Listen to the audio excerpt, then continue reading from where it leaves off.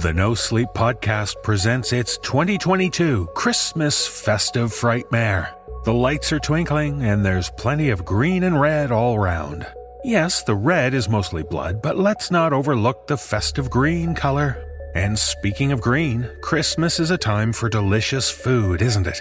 Then why not treat yourself to some Green Chef? Green Chef is a CCOF certified meal kit company. Green Chef makes eating well easy with plans to fit every lifestyle. Whether you're keto, paleo, vegan, vegetarian, gluten-free, or just looking to eat more balanced meals, Green Chef offers a range of recipes to suit your preferences. And you've heard me talk about HelloFresh in the past. Green Chef is now owned by HelloFresh, and with a wider array of meal plans to choose from, there's something for everyone. I love switching between the brands, and now you can enjoy both brands at a delicious NoSleep discount. Green Chef is the #1 meal kit for eating well, with dinners that work for you, not the other way around. I love all the keto options Green Chef has. It makes sticking to a carb-conscious lifestyle easy. And for the festive season, consider these mouth-watering meals. Holiday beef tenderloin and cherry sauce with herbed fingerlings and orange-glazed carrots. Or how about holiday keto beef tenderloin and herb jus with white cheddar cauliflower mash and Parmesan Brussels sprouts. Holy cow, that sounds good. Green Chef's pre-made and pre-measured sauces, dressings, and spices get you more chef-curated flavor in less time. So listen, go to greenchef.com/nosleep599 and use code NoSleep599 to get $5.99 per meal on your first box. And your first box, yes, it ships free. You heard me right. Go to greenchef.com/nosleep599 and use code NoSleep599 to get $5.99 per meal on your first box, with that first box shipping to you for free. Green Chef, the #1 meal kit for eating well. And now, there's someone coming down the chimney. Let's hope it's only Santa.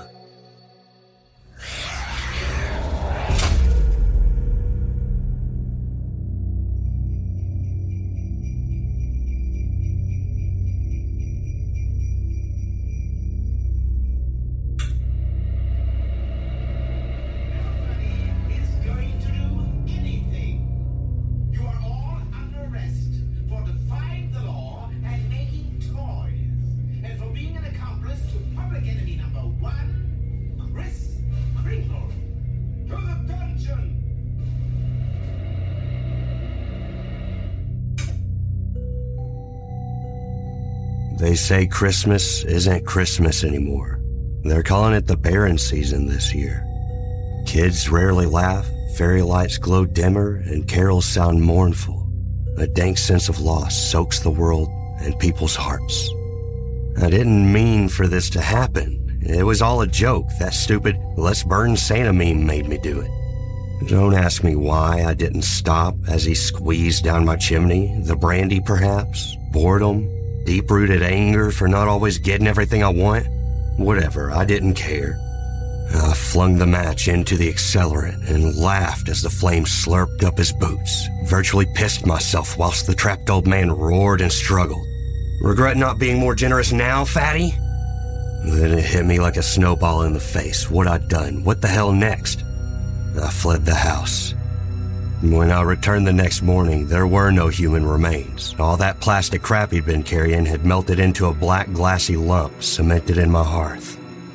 Gloom and rage mounted as the months passed. Heartbroken kids, confused parents. How was I supposed to know people would miss him so much? I had to keep my terrible secret.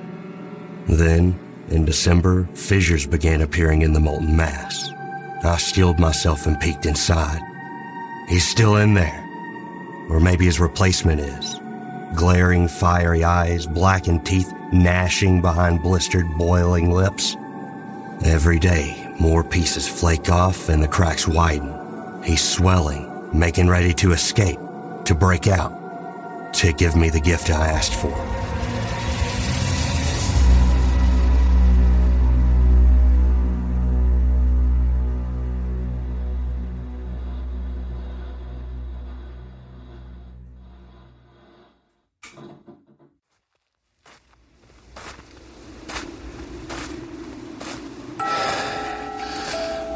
my. Oh, this walk to the cozy Christmas cottage feels like it's longer every year. Oh, I'm getting too old for this. My head feels funny. I feel like there's something I'm supposed to say. Oh, wait. Here we are. I'll just go inside before I... Brace yourself for the No Sleep Podcast Christmas 2022.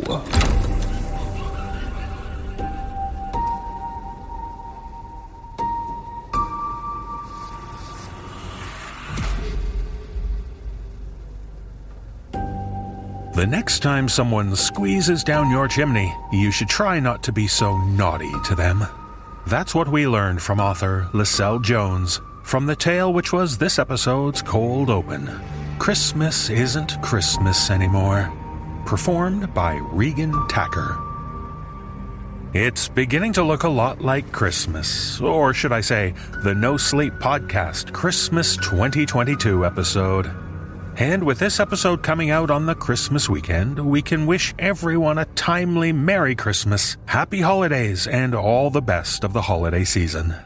As we know, it's not just the Dickensian ghosts of past, present, and future that can make Christmas scary. We're thrilled to offer up our yearly festive feast of horrific delights. And so, it's the weekend of Christmas, and all through the house there are creatures there stirring and fires to douse. Look out for old Dasher and Dancer and elves. It's time once again to brace yourselves.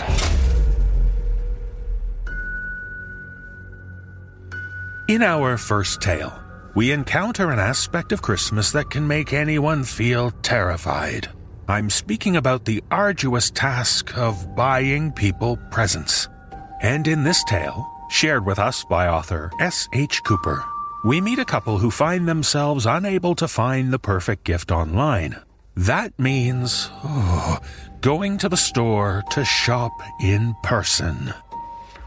I join Graham Rowett and Lindsay Russo in performing this tale. So hopefully you'll find a very helpful sales clerk while you're shopping, one who knows all about your memories made.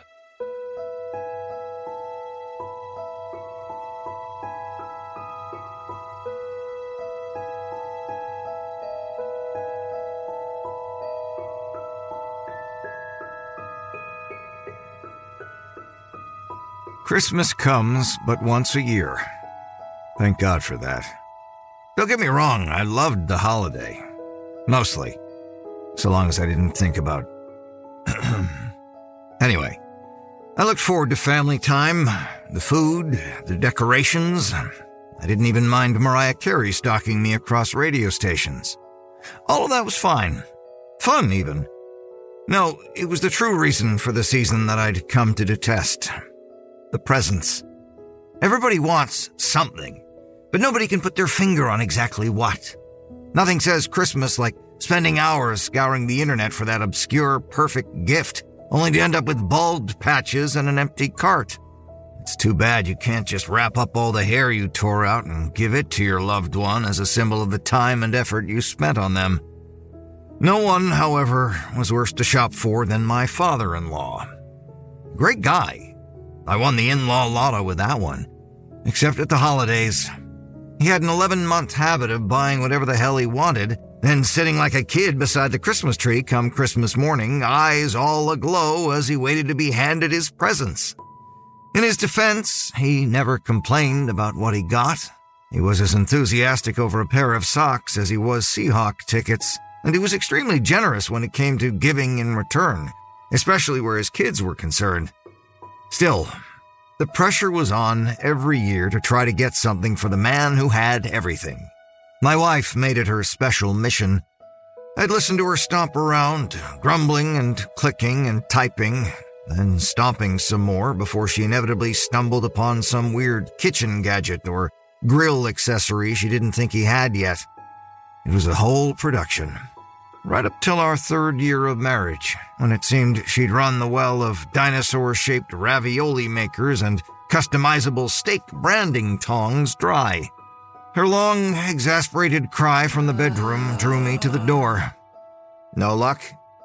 She was curled up on the bed in the middle of our dark room, the light from her laptop screen highlighting her scowl. What does it look like? Like maybe we should do that no gift rule we keep talking about?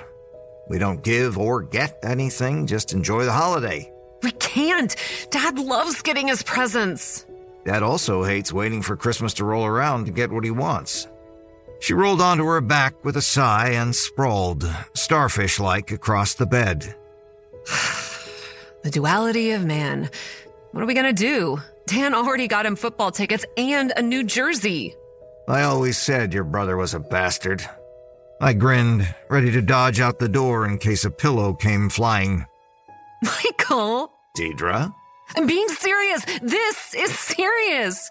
It's Christmas, Dee. Exactly. With no projectiles coming my way, I crossed the room and sank onto the bed beside her. What if we got him a pony? Even big kids like ponies. Her lips pinched into a line that wavered between frustrated and amused. If you're not going to help me, you can leave. I am helping. You just don't like any of my ideas. She huffed and flopped away from me to tap irritably on the laptop's touchpad. All right. What if we went to the mall? It has some of those kitschy niche stores in it, right? I was rewarded by her rolling back over. Does it? Man, I haven't been in years. I think so. I don't know. Wouldn't hurt to look at least. Or you can keep sitting here scrolling through animal butt tissue dispensers. I got to the weird part of the internet. Yeah. But, I wouldn't be mad if I found a corgi one with my name on it. She snapped her computer shut and nudged me toward the edge of her bed with her feet while I giggled. Let's just go to the mall. In the time it had taken us to swap our sweatpants for something more publicly appropriate, the evening sky had darkened to a slate gray. A flurry of snowflakes drifted past the window on a chill breeze. I stopped beside it, staring out across the front lawn, already sprinkled with specks of white. I hadn't paid attention to the weather. I hadn't prepared. The low, steady thump of my heart swelled like a slow, growing balloon in my ears.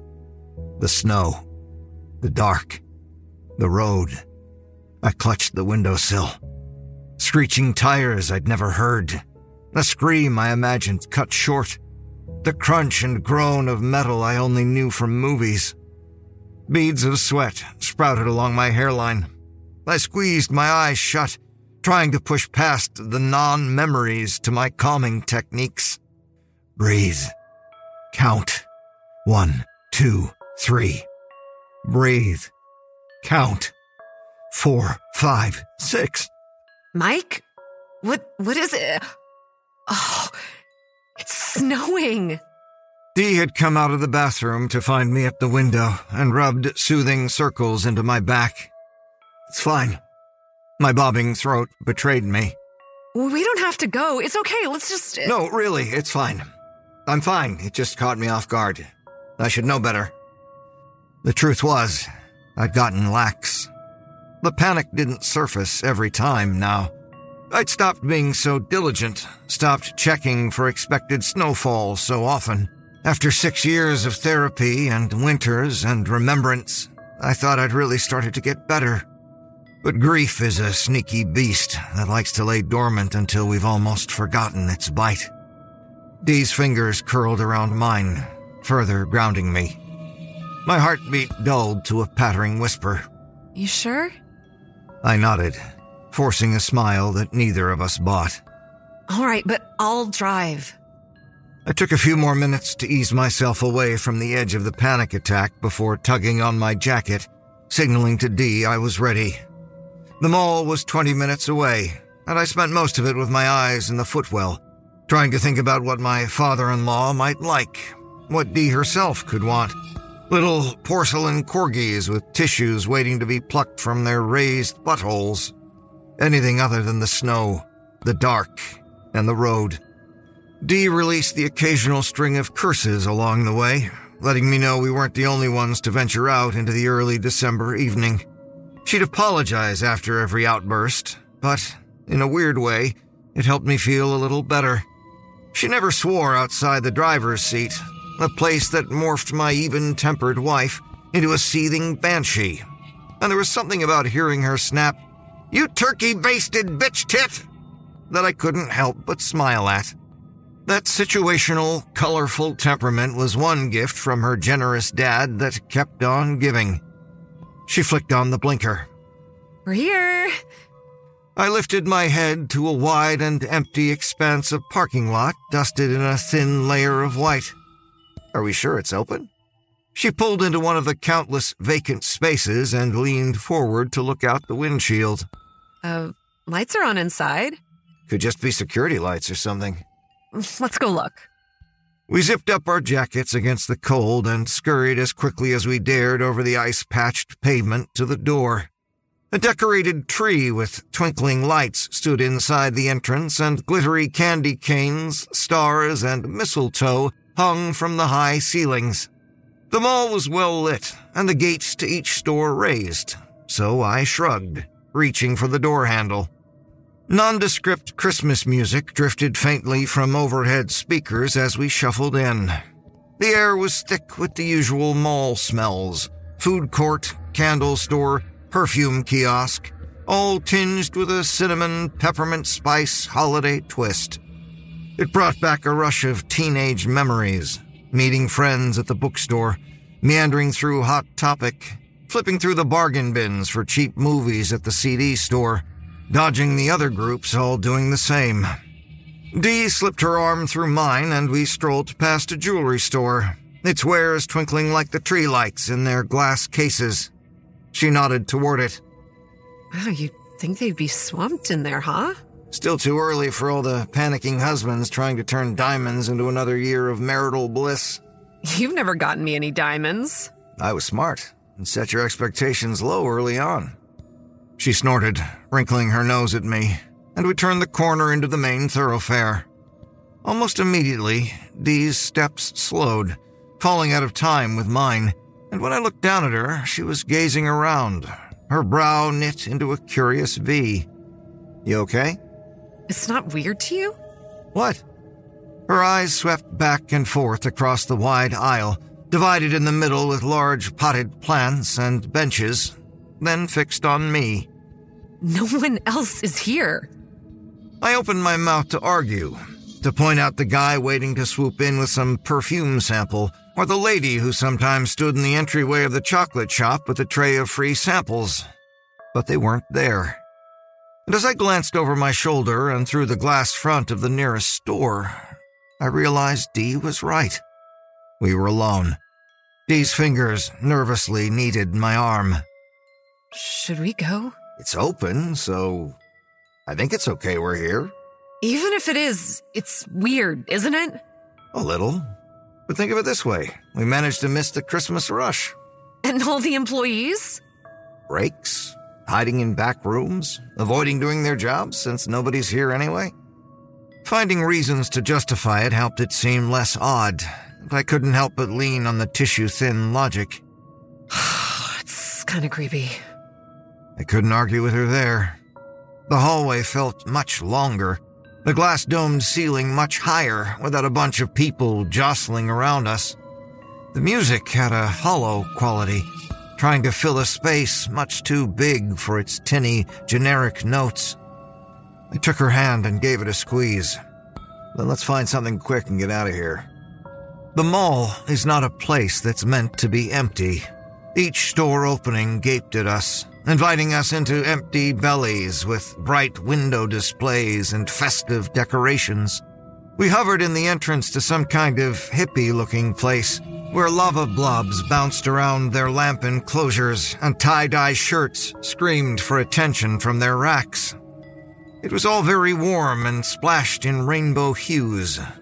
It should have felt welcoming, but I couldn't make myself go inside, and Dee didn't ask to. I couldn't explain why it felt wrong, only that it did. There should have been people, a clerk at the very least. I thought about suggesting we leave and go somewhere else, but it was nearing 7 o'clock, limiting any other options. And with the snowfall, I didn't really want to be driving around. Dee shot me another uneasy look, but I draped my arm across her shoulders and assured her there was nothing to worry about. We abandoned that store and continued on. The occasional squeak of our shoes against the polished tiles was the only interruption to the droning music. Admittedly, I hadn't been paying very close attention to it, and I certainly didn't want to ask, but it seemed like every time I tuned in, the same song was playing. We tried to ignore the strangeness of wandering the dead corridors by pointing out things that might make funny gifs or interest us, and it did seem to be helping Dee relax. But a creeping sensation had wriggled beneath my skin and was worming across the back of my neck. I rubbed it, trying to smooth away the goosebumps, but they, and the feeling we were being watched, persisted. Dee snagged the back of my coat as she stopped suddenly. Look, someone's in there. That store on the second floor. I craned my neck, following her pointing finger, but didn't see anyone. Where? He was at the window. He must have gone back in. Let's go up. Maybe he can tell us what the hell is going on in here. She led the way up the stairs, its rail lined with silver tinsel, and onto the mall's second floor. The store she headed for was small, one of the kitschy types I'd mentioned back at home, and the elegant, curving lettering over its entrance read, "Memories Made." A dark blue curtain hung across the display window, acting as a backdrop to a little lit-up Christmas village. Probably a knockoff of Things Remembered, I thought, assuming we'd be walking into shelves of engravable photo frames and mugs you can add pictures to. There were shelves, standing neatly against the walls, but they were all as empty as the rest of the mall, and other than a counter with an old-fashioned register, the shop floor was bare. Dee came to another short stop in front of me, and I bumped into her. She was scanning the nearly vacant space. Maybe I was wrong. Wrong about what? We jumped in unison as a portly man came bustling out of a back room. I hadn't noticed the door tucked between two of the shelving units. The bells on his Santa's sleigh sweater tinkled as he crossed behind the counter. Sorry, we weren't sure if the mall was actually open. The clerk removed his glasses, squinted at the entryway, then nodded with a smile that crinkled his blue eyes. It certainly seems to be. Well, no one else is here, so... He sighed, expression drooping into a wistful frown. It gets worse every year. Everybody just likes to use the Googles and the Amazon. Oh, what can you do? So you are open? Of course, it's Christmas. Where else would I be? Have to make sure the people get what they need. A little smile tugged at the corner of Dee's lips as she gave the store another look over. I don't want to be rude, but it doesn't look like you have a whole lot here. You know what they say, looks can be deceiving. The clerk scratched the bald spot atop his head with a chuckle and waved us over. After a shared, somewhat reluctant glance, we shuffled to the counter. Don't be shy, come on over. There we are. Aren't you a nice-looking couple? Out doing a bit of Christmas shopping? Yeah, for my dad. The clerk stroked his white beard, sucking his teeth thoughtfully. What kinds of things does he like? I don't know, football, cooking, usual guy stuff. He narrowed his eyes, nodding astutely. Ah, of course. Guy stuff. I couldn't help but snort, earning me a warning jab from Dee's elbow. Big Seahawk fan. A bird, yes, all right. The clerk nodded and ducked suddenly behind the counter. Dee and I exchanged another look. When he came up again, a little crystal bird dangled on a gold thread from between his pinched fingers. Dee smothered a bemused giggle into her hand, but I stared at that bird, watching it slowly turn on the end of its thread.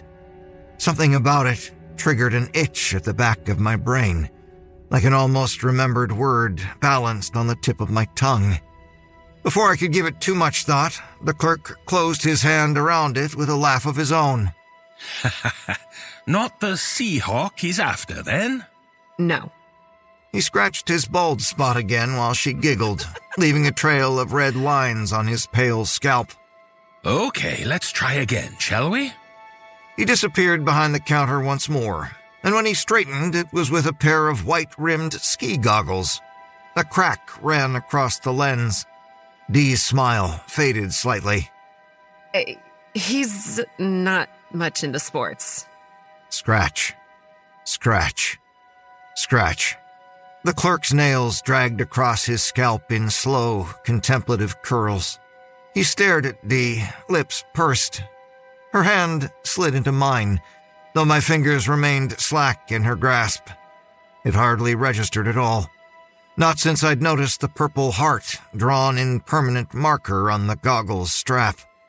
My heartbeat throbbed in my skull like a distant drum. The purple heart seemed to thrum in time with mine. Let's see what else we've got back here, then. He left the goggles on the counter and crouched out of sight again. I felt Dee's timid tug upon my arm, trying to get me to move toward the door, but I remained rooted in place. Where had the clerk gotten those? How? What else did he have stashed away in that cabinet beneath his cash register? A boot thudded on the counter, dirty white with purple accents. She'd always liked white and purple. The thought swam against the snarling tide rising in my head. Where? How? What else? Dee slid a step back, her grip a tightening vice around my hand. Let's go, Mike. I want to go. But why? The clerk's nails raked back and forth across his scalp, over a pair of twin bumps that had sprouted up in the time he'd been behind the counter. His papery skin split beneath his incessant scratching, sending a trickle of blood down his forehead. The floor felt as if it pitched beneath me. I couldn't make sense of what I was seeing. Not the things he was showing us. Not the man himself. Those bumps. The blood. Suddenly I remembered why the bird had seemed so familiar. How it had hung, swinging from her rearview mirror. Mike! Dee pulled me, and I stumbled toward her on uncooperative legs. What's wrong, Deidre? A cell phone, its face a spider web of cracks, had appeared in the clerk's hand. The lock screen illuminated, and my fractured photo grinned at us. My tongue fumbled to form words as the hand not locked in Dee's reached for the phone. That's... Michael, don't! The clerk let it drop to the counter. His chest heaved with low, growling breaths. Only a soppy, wet, tearing sound pulled my gaze from the phone lying face down between the goggles and boot. The bumps had punched through his flesh as a pair of yearling antlers. His blue eyes glazed over in black. The clerk's voice deepened into a rumble. Don't you want them, Deidre? These memories you made? His fingers dug deep into his face, tearing at cheek and jowl. I jerked away, trying to unsee the red flowing down his neck and arms, but the sounds, the snap of muscle, fatty globs smacking against tile, the flapping of shorn skin as he continued to speak were inescapable, even after Dee started to scream. 6 years, 6 days, 6 hours. Dee shrieked for me to move, to run, to leave with her, but I just kept hearing his voice repeating, 6 years, 6 days, 6 hours. What day was it? Dee hauled me by the hand, and I staggered after her, body moving only because she was forcing it to do so. I jogged mechanically after her, guided solely by her panicked flight out of the store toward the stairs. 6 years, 6 days, She'd managed to get me to the first landing before I dug my heels in, yanking us both to a halt. It's the 16th. Dee tried to pull me along again, tears pouring down her face. Come on! 6 years. 6 days.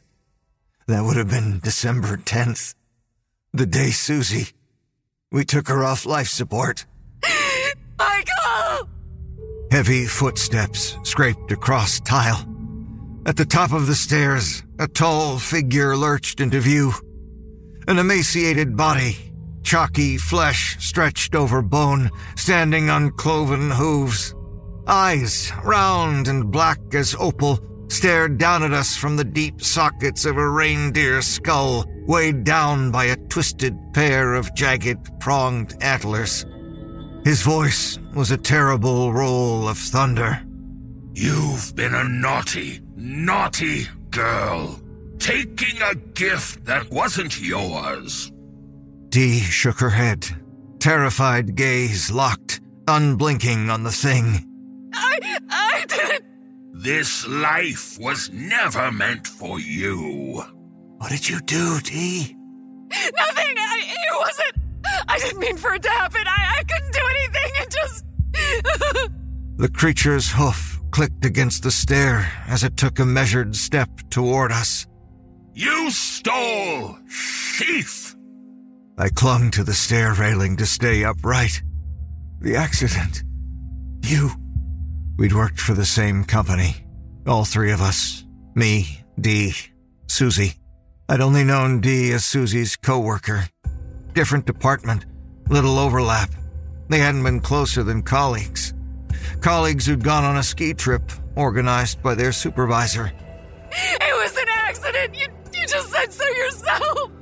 The reindeer-headed creature descended another step. You lie even now! Naughty, naughty! No, I called Dad and... You called your dad? He knew? He knew it was an accident. He knew I'd be blamed, that I had to leave, or... I didn't want to believe it. Not the revelation Dee was careening toward. Not that my father-in-law, my indulgent, dedicated father-in-law would have been part of it. Not that my entire life had been built upon a grave. Dee! Dee's shoulders shook, and her nails sank into my forearm, desperately holding on. She was always bragging, talking about how great you were, and when you got engaged, it was all about the wedding, and then at the retreat, her promotion. The boss had told me I was supposed to be... I got mad, and afterward we both left early. I saw her on the road. We were going too fast. I looked into my wife's face, so even-tempered, except when in the driver's seat, and saw a stranger. I was almost unable to speak past the grief and rage that had formed in my throat. You what, Dee? I didn't mean for it to happen, or for us. When I talked to you at the funeral and after, She'd been a co-worker, a colleague, and when my fiancé died in a tragic car accident, she'd made herself available as a shoulder to cry on. They said she was in that ditch for hours, that if she'd been found sooner, she might have lived.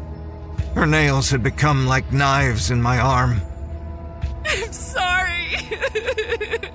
6 years, 6 days, 6 hours since you stole the gift of life. Not a single one spent in repentance. Naughty, naughty. Coal is not enough for the likes of you. The creature had closed the distance between us without either of us noticing. It curled long, skeletal fingers around the back of Nee's neck. She screamed, thrashing around, and begged me to help her, to save her. Instead, I tore my arm free of her flailing grasp. The creature lifted Dee from the ground, and her screaming turned to strangled silence. Her eyes, so wide and afraid, begged me still to rescue her, but as she was raised toward the spiked antlers, pressed upon their sharpened ends, I backed away, teetering on legs that didn't want to hold me up. The whale that followed would come to live with the one I imagined Susie had made as her car spun off a distant winter road.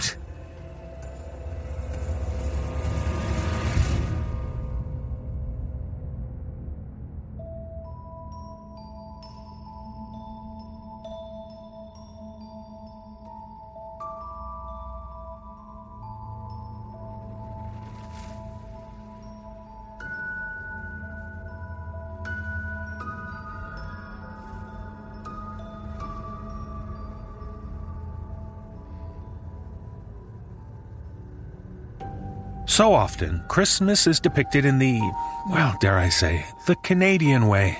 That is, lots of fluffy snow, a chill in the air, sleigh rides, snowmen, etc., etc.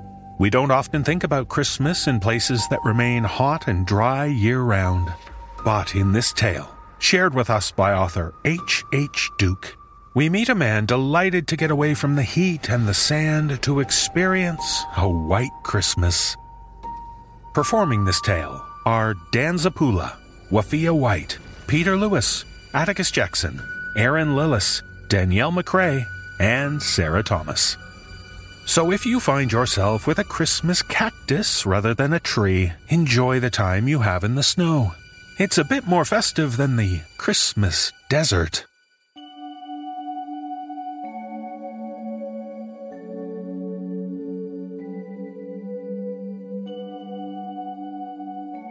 The snow lay thick on the ground, so cold, so perfectly white.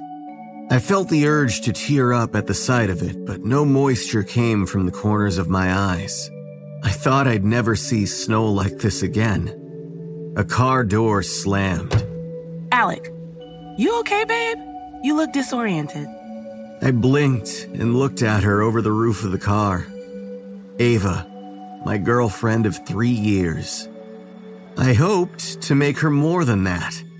My hand went to my pocket, where there was a familiar bulge. A jeweler's box. I'm fine. It's just a lot to take in, you know? No snow back in Phoenix. That's not what I meant. Her smile faded. I know. She walked around the side of the car and stood next to me, and we turned and appraised Gran's house. The 2-story colonial was draped in pine boughs, wreaths, and thick crimson ribbon. It's beautiful. Just wait till it's all lit up tonight. Ava turned to me. She wasn't thinking about the house. You know, Chad's going to ask about it. About the desert. She nodded. He's such an asshole. What's your sister see in him? I shrugged, about to make a joke at my brother-in-law's expense, when something cold and wet hit the side of my head. Uncle Alec! Small voices called to me from the direction that the snowball had come from. I turned to see my nieces and nephews waving at me. A few were bending down to form new snowballs. They were so bundled up against the cold that it was impossible to tell who was who. I fell to my knees in the snowbank girding the driveway and began forming my own ammo. The snow was so cold on my bare hands that it burned. Seeing I was hopelessly outnumbered, Ava came to my aid, molding snowballs and then tossing them at my nieces and nephews. When the onslaught was too much, we raised our hands, yelling our surrender through giggles. The kids dispersed, now bored, and we collapsed in the snow. Spent. I looked over at her, fingering the ring in my pocket. I could ask her now. No audience, no pressure, just us and the snow. But I didn't.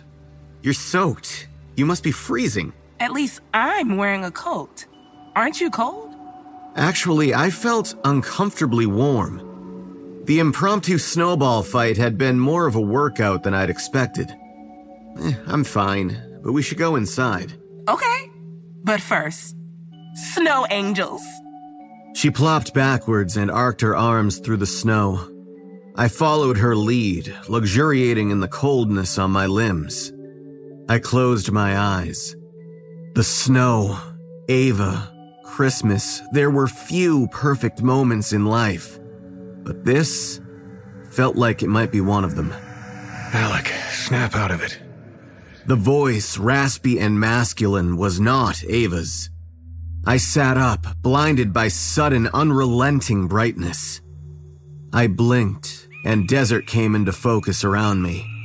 Ava, Gran's house, the snow, all gone. Nothing but sand and rock formations for miles. Sand poured off my arms in waterfall-like streams. Water. My whole body screamed for liquid, for anything cool. I had to concentrate to recognize the blistered, sunburned face above me. Rourke. I'd sat next to him on that damn tour bus. It all flooded back to me. The accident, the desert, days of dehydration and death. Gran's house was just a hallucination, already dissipating like a dream. If you don't walk, you die. The syllables ran together as though Rourke were drunk. I can't. The words felt like sandpaper against my vocal cords. Alec, on the bus, you said you were planning to propose to your girlfriend. What's her name? I reached into my pocket reflexively, making sure the box was still there. Ava. If you don't keep walking, Eva will never get that ring in your pocket. Damn it. He was right. I rose painfully, each motion that of an old man. Once I'd risen, I looked back at the sand where I'd collapsed. Looked like a snow angel. Wasn't there something about snow angels I was forgetting? My thoughts were sluggish thanks to my boiling brain, and I let it go. I couldn't be bothered to care. We walked for what could have been minutes or hours. Then Rourke stopped and glanced back at me, his eyes troubled. He'd seen something, and it wasn't good. I followed his gaze. A form protruded from the earth a dozen yards ahead. My eyes were so dry I had to blink to bring the object into focus. I immediately wished I hadn't. Two people were partially buried in the ground. Their faces were covered with their hats as though to shade their eyes from the glare of the sun. One wore a Green Bay Packers cap. The other, a frilly pink bucket hat. A mother and daughter that I recognized from the bus. The girl no older than 12. Did someone bury them? They'd been alone. I couldn't imagine a stranger expending the energy. Rourke shook his head. See the way the sand is disturbed? The mother buried her daughter, then did the same to herself. But why? To escape the sun. I winced. The sand absorbed the rays from the sun and was even hotter than the air. Rourke bent down by the mother, carefully brushing the sand from her arm. Don't. Nothing good would come from checking the bodies. They could still be alive. But his voice revealed he didn't hold much hope for that. I was too weak to protest further. Not daring to remove the hat from the woman's face, he freed her arm enough to check for a pulse. As he lifted it, the flesh pulled away from the bone, like slow-cooked pork. Rourke let her arm slip out of his grip, humerus bone now exposed. Neither of us had the energy to react to the gruesome sight. We only stood frozen. Then Rourke rose and we resumed our walk. What could we say? There were no words that could make the situation better. Alec? Alec! I blinked, the sound of my name pulling me out of my thoughts. My vision was dim, as though my eyes hadn't adjusted to the light. The desert had disappeared. In its place was Gran's living room, just like I always remembered it. My aunts, uncles, and cousins sat around the room. All eyes were fixed on me. I didn't remember coming inside. The desert had just been a memory, thank God. I looked around for whoever had said my name. I'm sorry, what was that? The room was stuffy thanks to the roaring fireplace. I wished I wasn't sitting so close to it. The scent of roasting turkey wafted in from the kitchen. Rather than whet my appetite, it turned my stomach. Mom stepped into the room carrying a tray of empty glasses and a 2-liter of Coke. She started filling and handing out glasses one by one.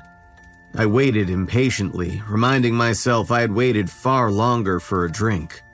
I could stand a few minutes. Chad spoke, and I realized with distaste that he'd been the one calling me. Spacey much? Was asking about your desert adventure. Care to share the deets? Jan, Chad's wife, and my sister gave him a disapproving look. Alec doesn't want to talk about that. Chad threw up his hands. What's the big deal? Alec was man enough to survive it. Surely he's man enough to rehash it. You really find out what you're made of when you go through something like that. Jan started to protest again, but I stopped her. It's okay. It wasn't, but I didn't want to cause a scene. Attaboy. How'd you get stranded out there anyway? We were visiting Organ Pipe National Monument. We'd booked an off-road desert tour. The tour was supposed to be back by brunch before the heat of the day kicked in. I snorted. It seemed like a joke now. There were 2 of these buses on the tour. They looked like conversion vans with the tops sawed off and a shade awning installed. The one ahead of us held 12 people, ours held 11. Ava here decided she didn't want to get up that early, so I went solo. Thank God for that. Ava twined her fingers through mine. She felt guilty for not being with me, but her absence was the one silver lining of the ordeal. I swallowed, bracing for the next part. I'm still not sure what happened, if the guides lost course or what, but the other bus was in front and we were going pretty fast, and then they were just gone. Nosedived into a ravine. Our guide realized what happened and swerved, but we collided with a boulder. He was killed instantly. I breathed in and out. I could do this. The desert was 1,000 miles away and couldn't hurt me anymore. Some of the people in the other bus were able to climb out of the ravine. There were children present, so I didn't mention the screams of those too injured to do so. There was no cell service in the desert. We figured the tour company would come looking for us once we didn't return. So we waited. Once we'd waited a day and a night, we started walking. Mom continued to make her way around the room, pouring glasses of Coke for everyone, slowly filling each glass so as not to overfill it. So, how long were you out there? The question flummoxed me. Time ran together in the desert. Ava chimed in helpfully when I didn't respond. 3 days. Chad leaned in. What was it like? No one stopped the conversation, not even Jan. They were breathless, eager for details. They'd been wondering about this, had discussed it on the drive here. Arranged in a circle with their expectant, hungry eyes, they looked like vultures. I hated vultures. Always circling in the sky, just waiting for you to fall. Well, Chad, it might come as a complete shock to you that it was absolute hell. You want to know what it's like? It's like being turned into a piece of human jerky.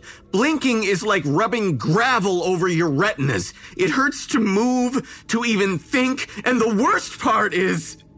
My shoulders heaved as I thought of the woman and her daughter in the sand. The worst part is that others are dying around you and you don't even care. Not really. Because the same is happening to you. I leaned back in my chair, the fervor of rage gone from my body completely, replaced with a weariness that penetrated to my bones. At the end, most of them didn't even know where they were. They were talking to the air, embracing phantoms. One guy dove into the sand and started moving his arms like he was swimming. His nose got all busted up from the impact, but he was so dehydrated that it didn't even bleed. He was smiling.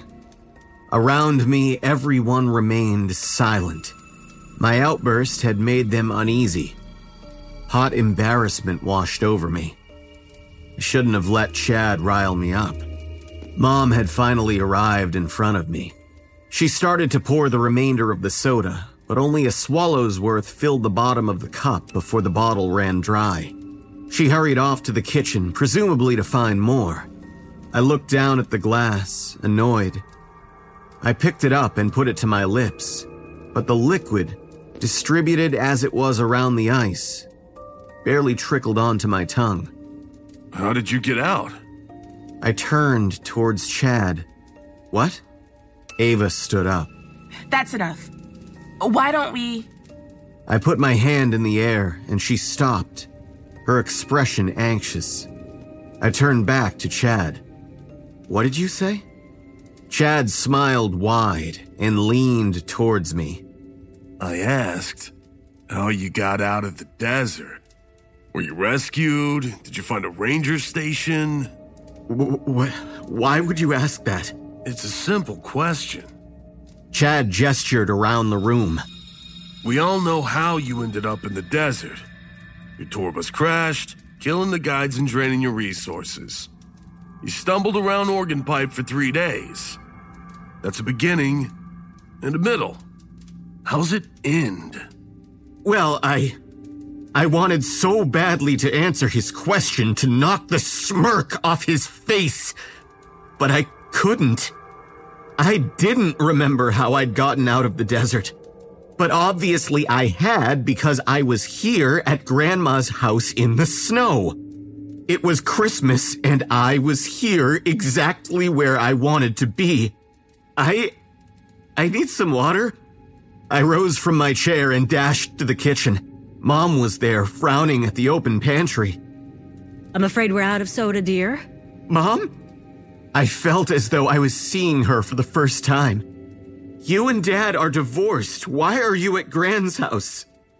Mom looked at me, tilting her head gently to the left. We planned this, silly. So you could have everyone here for Christmas at the same time. Just like you wanted, remember? It's the least we could do. Oh, this made sense. What had I been thinking? I was still thirsty, and since there was no soda left, water would have to do. I pressed my glass to the dispenser on the fridge, but nothing came out. Mom shrugged.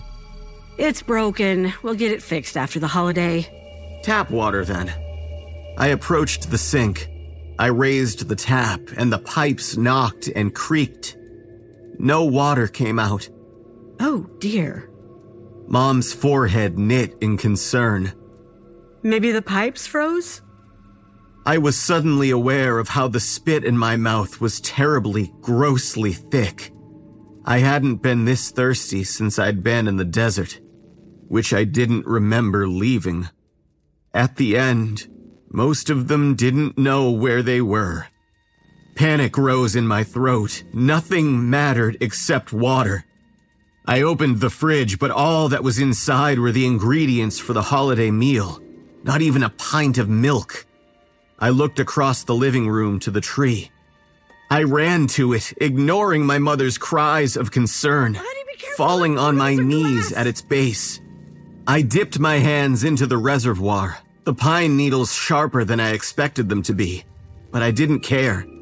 I paused to examine the palmful of glorious liquid, but it immediately dribbled out between my fingers and onto the floor. I scooped up more, pressing it to my lips as quickly as possible, but it still didn't make it to my tongue. I tried a few more times before breaking into sobs. Why couldn't I drink anything? And why couldn't I remember how I'd gotten out? A hand gripped my shoulder.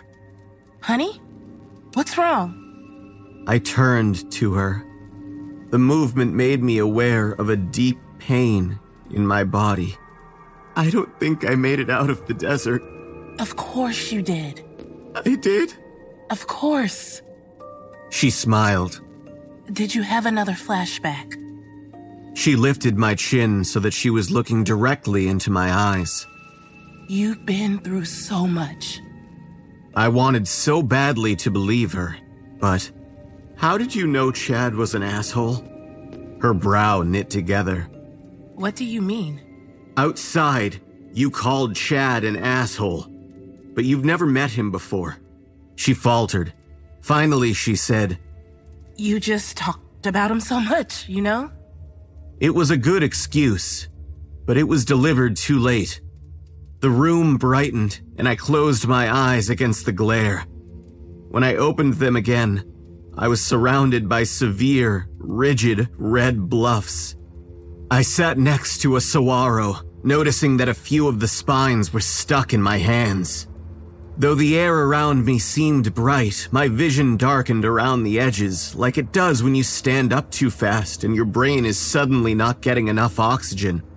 Ava still stood above me, and for a moment I panicked, worried that she was here in this terrible place. But then I realized it wasn't Ava.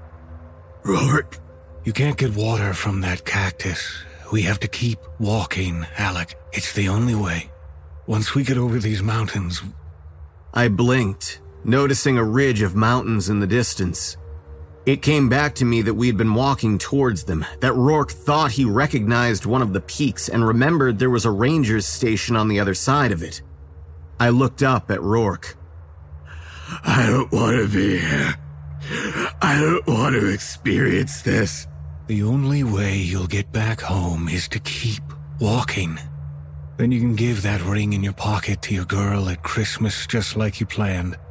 But only if you keep walking. He reached out his hand. After a moment, I took it, wincing as the cactus spines pierced deeper into my skin. As I stood, the desert dissolved back into Gran's living room. Ava was helping me up from the floor. I looked around, again disoriented at the sudden shift in location. Were you in the desert with Rourke? How did you know? I looked around for signs that this was a hallucination, but found none. In fact, it seemed clearer here. In the desert, static had been eating at the edges of my vision. She smiled sadly. It's always him. He saved your life out there, kept urging you to come back to me. It's ironic that he steals you from me now.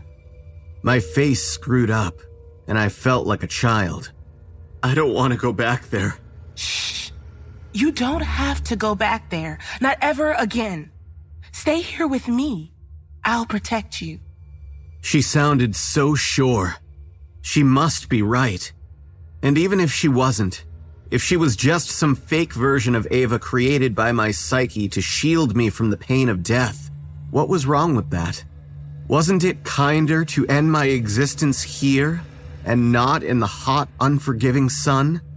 I took her hand, and she led me up the staircase and to the balcony that overlooked the front yard. Neither of us put our coats on. The air was deliciously frigid. Snow clung to the banister, and I dragged my hand through it, luxuriating in the icy coldness. I scooped some up and took a bite. Perfectly cold, refreshing. Look. Ava nodded down to the ground, and I followed her gaze.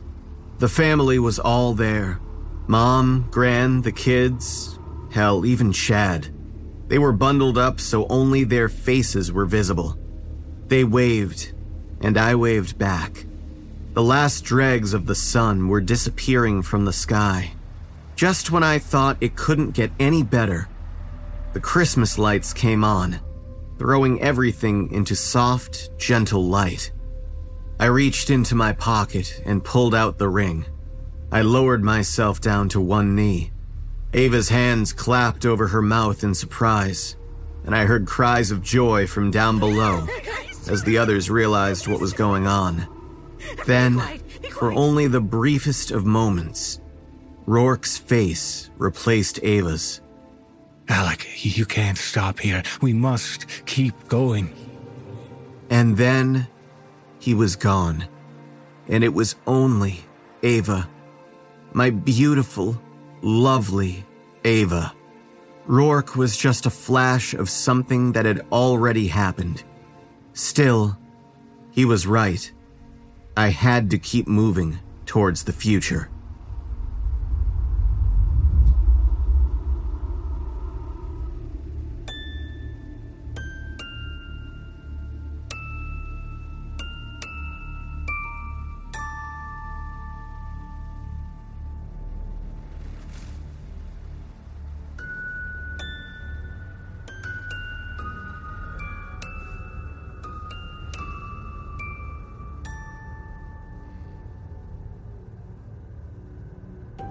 As we've mentioned, buying presents for loved ones can be difficult. It's even worse when you have to buy some gag gift for a coworker. Office gift exchanges are a real pain.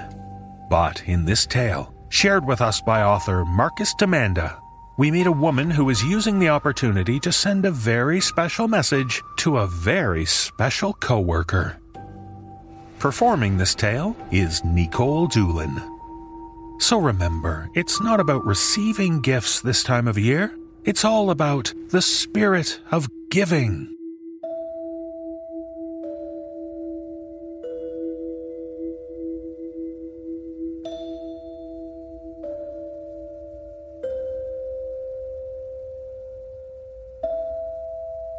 There's an annual Secret Santa gift exchange where I work, but I never sign up for it.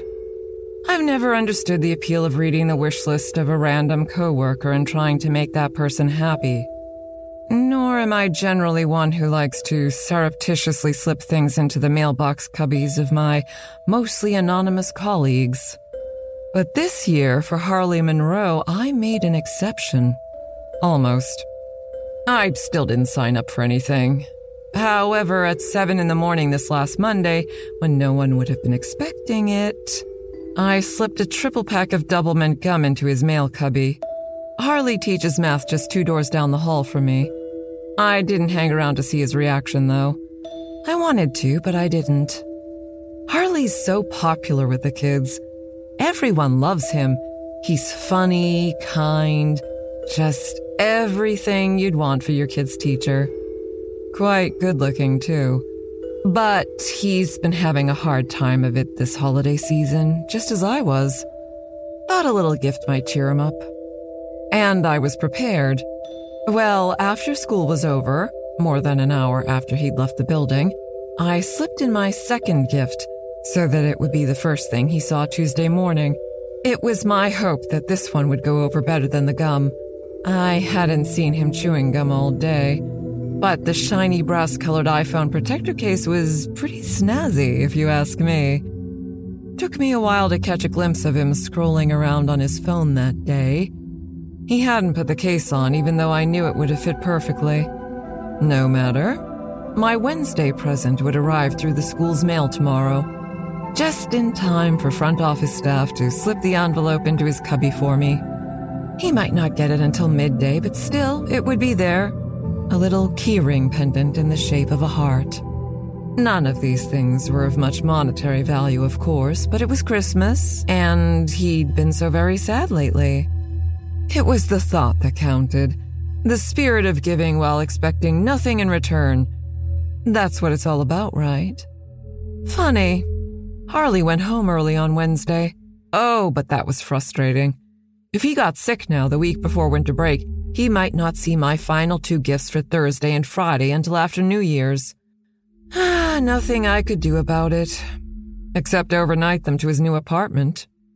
I was running short on choices. There were only so many things in the stupid purse I thought he would recognize. Into the Thursday envelope, I slipped his girlfriend's vaccination card and her driver's license. Into the Friday box, a picture of where I'd buried her body. I'm such a fool. I should have expected this. I'm smarter than this. On Friday afternoon, as I was about to begin my Christmas break, I found an envelope waiting for me in my own cubby. Inside of it were 2 items. The first was a note, and it was in Harley's handwriting. You forgot something. The second was a still shot from the front office school security camera, time-stamped 7 a.m. Monday. It showed me in high res and in color going through the empty office on my way to the mailroom. Right about now, he'd be getting the Friday mail. He likes to get the mail right after it comes, even when he's sick. You do get to know a person after so many years of marriage. You get to where their habits and routine are not only known but predictable. This is especially true if you also work in the same building. I doubt he's alone. Well, Merry fucking Christmas to me. Guess I know where I'll be spending it.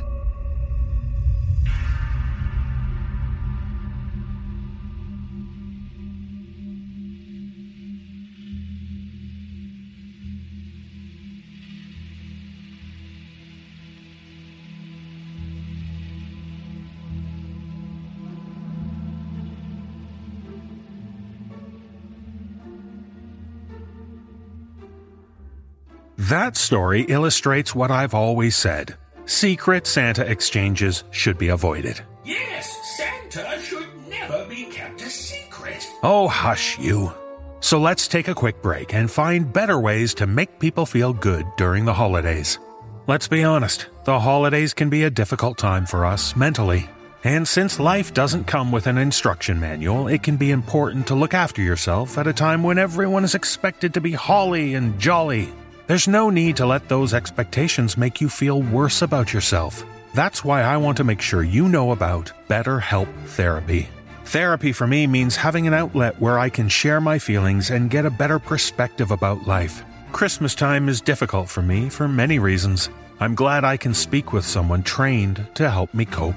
And that's why I love to recommend BetterHelp. As the world's largest therapy service, BetterHelp has matched 3 million people with professionally licensed and vetted therapists available 100% online. Plus, it's affordable. Just fill out a brief questionnaire to match with a therapist. If things aren't clicking, you can easily switch to a new therapist anytime. It couldn't be simpler. No waiting rooms, no traffic, no endless searches for the right therapist. Learn more and save 10% off your first month at betterhelp.com/nosleep. That's betterhelp.com/nosleep. Thanks to BetterHelp for sponsoring this episode. Now, let's exchange the gift of horror. And seriously, I really hope you're grateful for this one. When you've spent a lot of time and money finding that perfect Christmas present, the hard part is over, right? What could go wrong to sully the occasion? Well, as we learn in this tale, shared with us by author Beth Carpenter, if your gift isn't, shall we say, appreciated, it can really put a damper on things.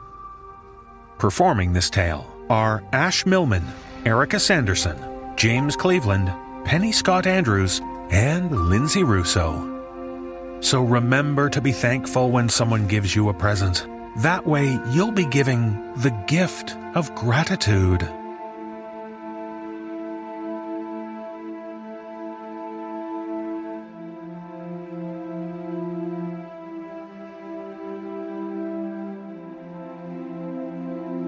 I have always been easy to shop for at Christmas. Sometimes co-workers have been weirded out by my enthusiasm for the gag gifts they've given me in Office Secret Santas. And it's not that I am genuinely delighted by penis-shaped paraphernalia, it's just that in my family, you never dismiss a present. Not at Christmas.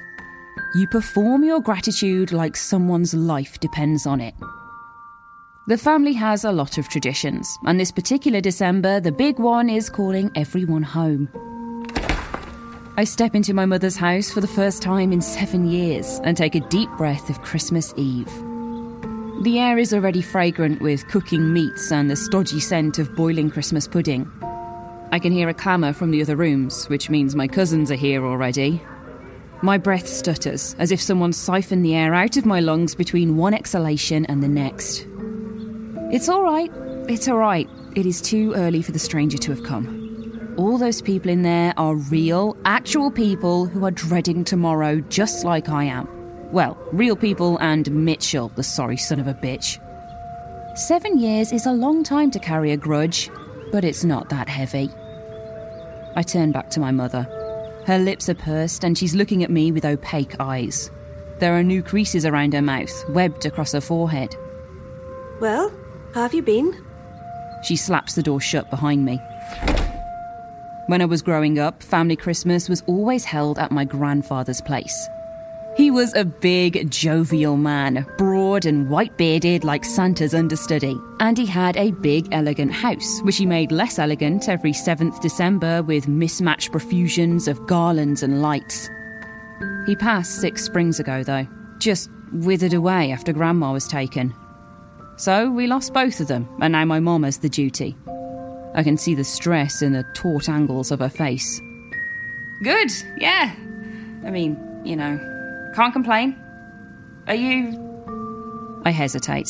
I want to ask if she's confident this year, but we don't do present talk. Not the day before. How's your year been? She snorts. It's a fair reaction, even if it does make me flinch. I keep track of her. I keep track of all of them, make sure I know what they like, what they might want, but I don't visit and I mostly don't call. We've never been close. Faced with her in the flesh, there's nothing much to say. You get close by accident in this family. Everyone knows that anyone could be taken, and even between parent and child, there's a precautionary distance. I loved Grandma, accidentally, and it still hurts like someone lodged a shaft of lightning in among my memories, charging everything related to that love with 300 million volts of pain. With Mom? Well, it's difficult. That's all. You know. She turns away. I have a lot to do. Make yourself comfortable. I nod at her back and get to toting my suitcase up towards my old room. In the email she sent around talking about this year's organising, she said that everyone else would have to get hotel rooms overnight, but that she'd cleared out my old room for me to stay in. That is practically an emotional overture, and I'm grateful. I step onto the bottom step of the staircase just as the living room door bursts open and Mitchell barrels out, looking tense. He sees me and slows down until he hits the tempo of a man walking on eggshells. It's probably too late to turn away without saying anything and not be rude. I'm delighted to have the opportunity to be rude to Mitchell. I jerk my shoulders round and hurry up the next few steps, my suitcase thumping behind me. What? Hey! He clicks the living room door shut. Really? Come on, Alexa. Screw you, I say without turning. Are we really doing this? We don't have to. The creaky step squeals under me. I started hopping over that step as soon as my legs were long enough, but it's been so many years that I've lost the habit. You can stop talking. It wasn't my fault, and you know it. His voice is tight and even indignant, the bastard. Nobody blames Rod for Uncle Sterling, or Anna for Sydney, or... Fine, we're really doing this. I turn around again and stare down at him. Uncle Sterling and Sydney made bad choices. But Grandma... She made a bad choice for me. Just because you would have liked it doesn't mean I was wrong. It's not like I wanted not to like it, and remember, if it wasn't her, it probably would have been someone else. At least it was someone who'd lived already. Anyway, it's been 7 years. That's a long time to be mad at me for something I couldn't control. I grip the banister and grit my teeth. Yeah, she's been dead 7 years because you couldn't manage a little gratitude for something she handmade, something she spent weeks on, thinking of you all the time. His face relaxes suddenly and he sighs. Giving up on getting through, probably. I don't know what to say. He shrugs. I'm not really a homemade Christmas sweater sort of person. You're a son of a bitch, I say, picking my suitcase up again. Yeah, maybe. I stomp the rest of the way up to my room. It's changed a bit. The walls are the same electric blue, but Mum's added new shelves full of work folders, and the bed's been moved to a different corner. The curtains still have teddy bears on them. I really wanted new curtains when I was a teenager, but we never got round to shopping for the fabric. I feel like a kid again just looking at them. I sit on the bed and put my head in my hands. I hope no one gets taken tomorrow. I hope I don't get taken tomorrow. I'm pretty confident I got things everyone will like, and I know everything I've got abides by the rules. A glossy hardback of urban photography for Jennifer, who started posting wistfully about the cities of the world on Facebook. A collection of classic horror Blu-rays for Mark, who's a completionist just getting into horror as a genre. Aunt Jeannie is a jigsaw nut, and we have to organise amongst ourselves so we don't all get our jigsaws every time, which might take the shine off a little. This year, I am the assigned jigsaw giver, and I found her a pile of pretty ones with the cottage aesthetic she likes best. Mitchell, designation bastard, is getting a set of embossed rolling pins for making pattern cookies, because he likes baking. Mom, I got a small maple tree in a pot, which was hell to wrap, and which just barely counts as a surprise. She'd talked a lot about how she wanted one recently, and in the year before the family Christmas, she wouldn't have bought it for herself. I just had to make sure no one else had got her the same thing, and I had it in the bag. Then so on, so forth. No money, nothing outrageously expensive, nothing anyone else has also bought. It has to at least technically be a surprise. Those are the rules.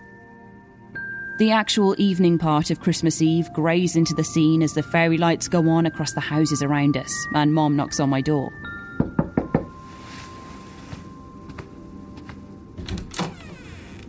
She's already in pyjamas, her hair loose down around her face. There are grey streaks there that I didn't notice when she had it pulled back. It's going to be a cold night.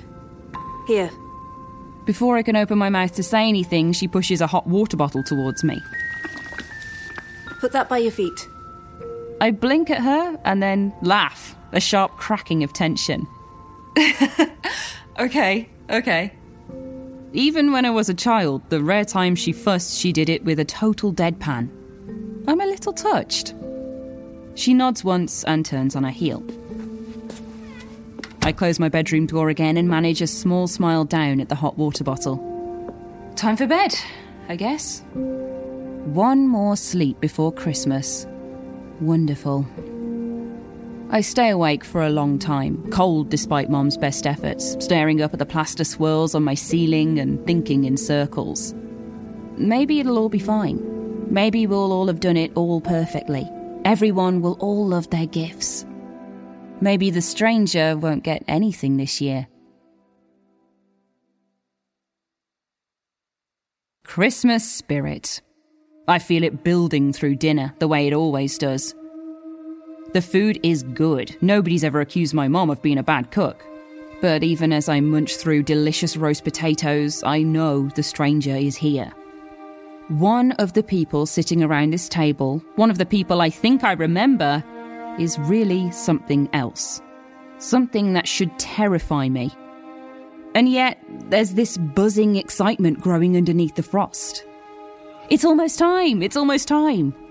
Mom passes out dessert. We all compliment her. It tastes great. I put the fork down, my fingers almost shaking. Now.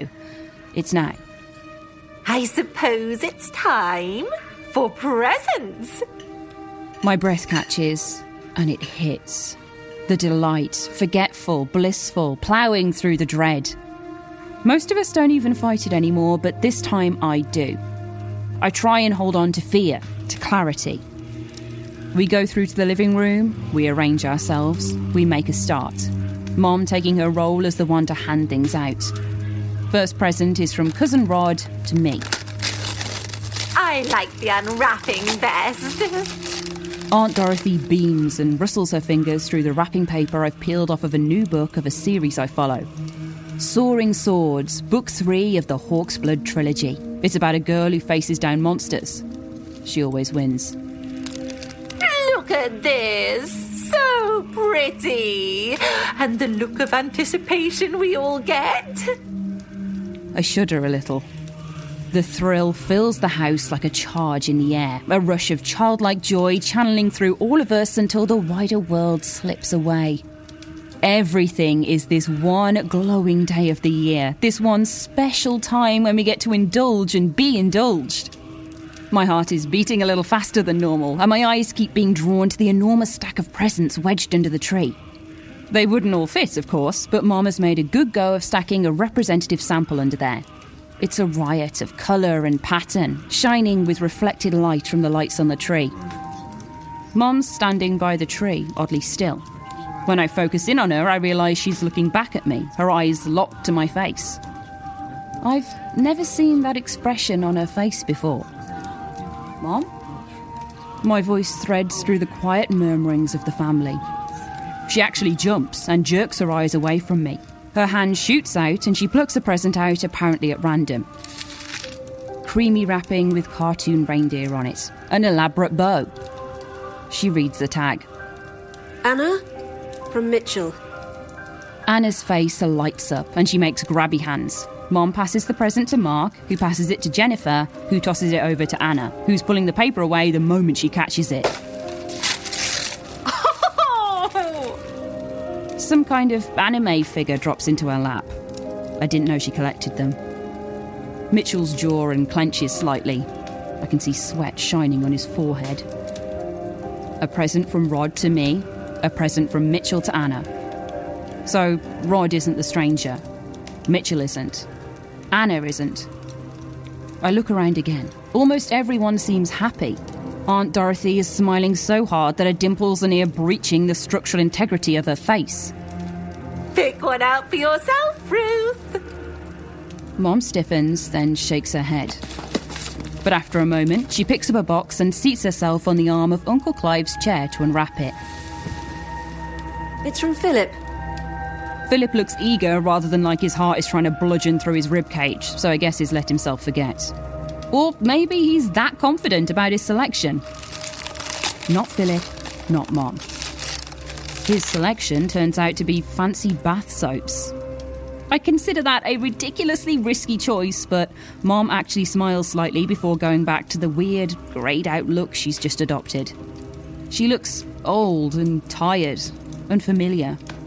I wonder what she knows that I don't. It's warm in here, and it smells a little of wine. There are snacks laid out on a side table, nuts and crisps and biscuits. The light from the tree gleams golden highlights off everyone's faces, and there's a constant low murmur of conversation as the family make a running commentary on the gifts. If I relaxed for a moment, I would get drawn down into it. The gentle, cosy glitter of it curls around me like an embrace. The next present Mom pulls out is from me to Uncle Clive.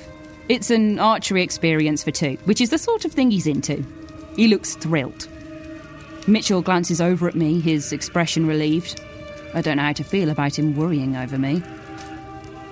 Chocolate, a cheese hamper, fancy wool for knitting. So far, so good. The pile under the tree has shrunk a little, though we're still some distance off having to get more presents down from upstairs.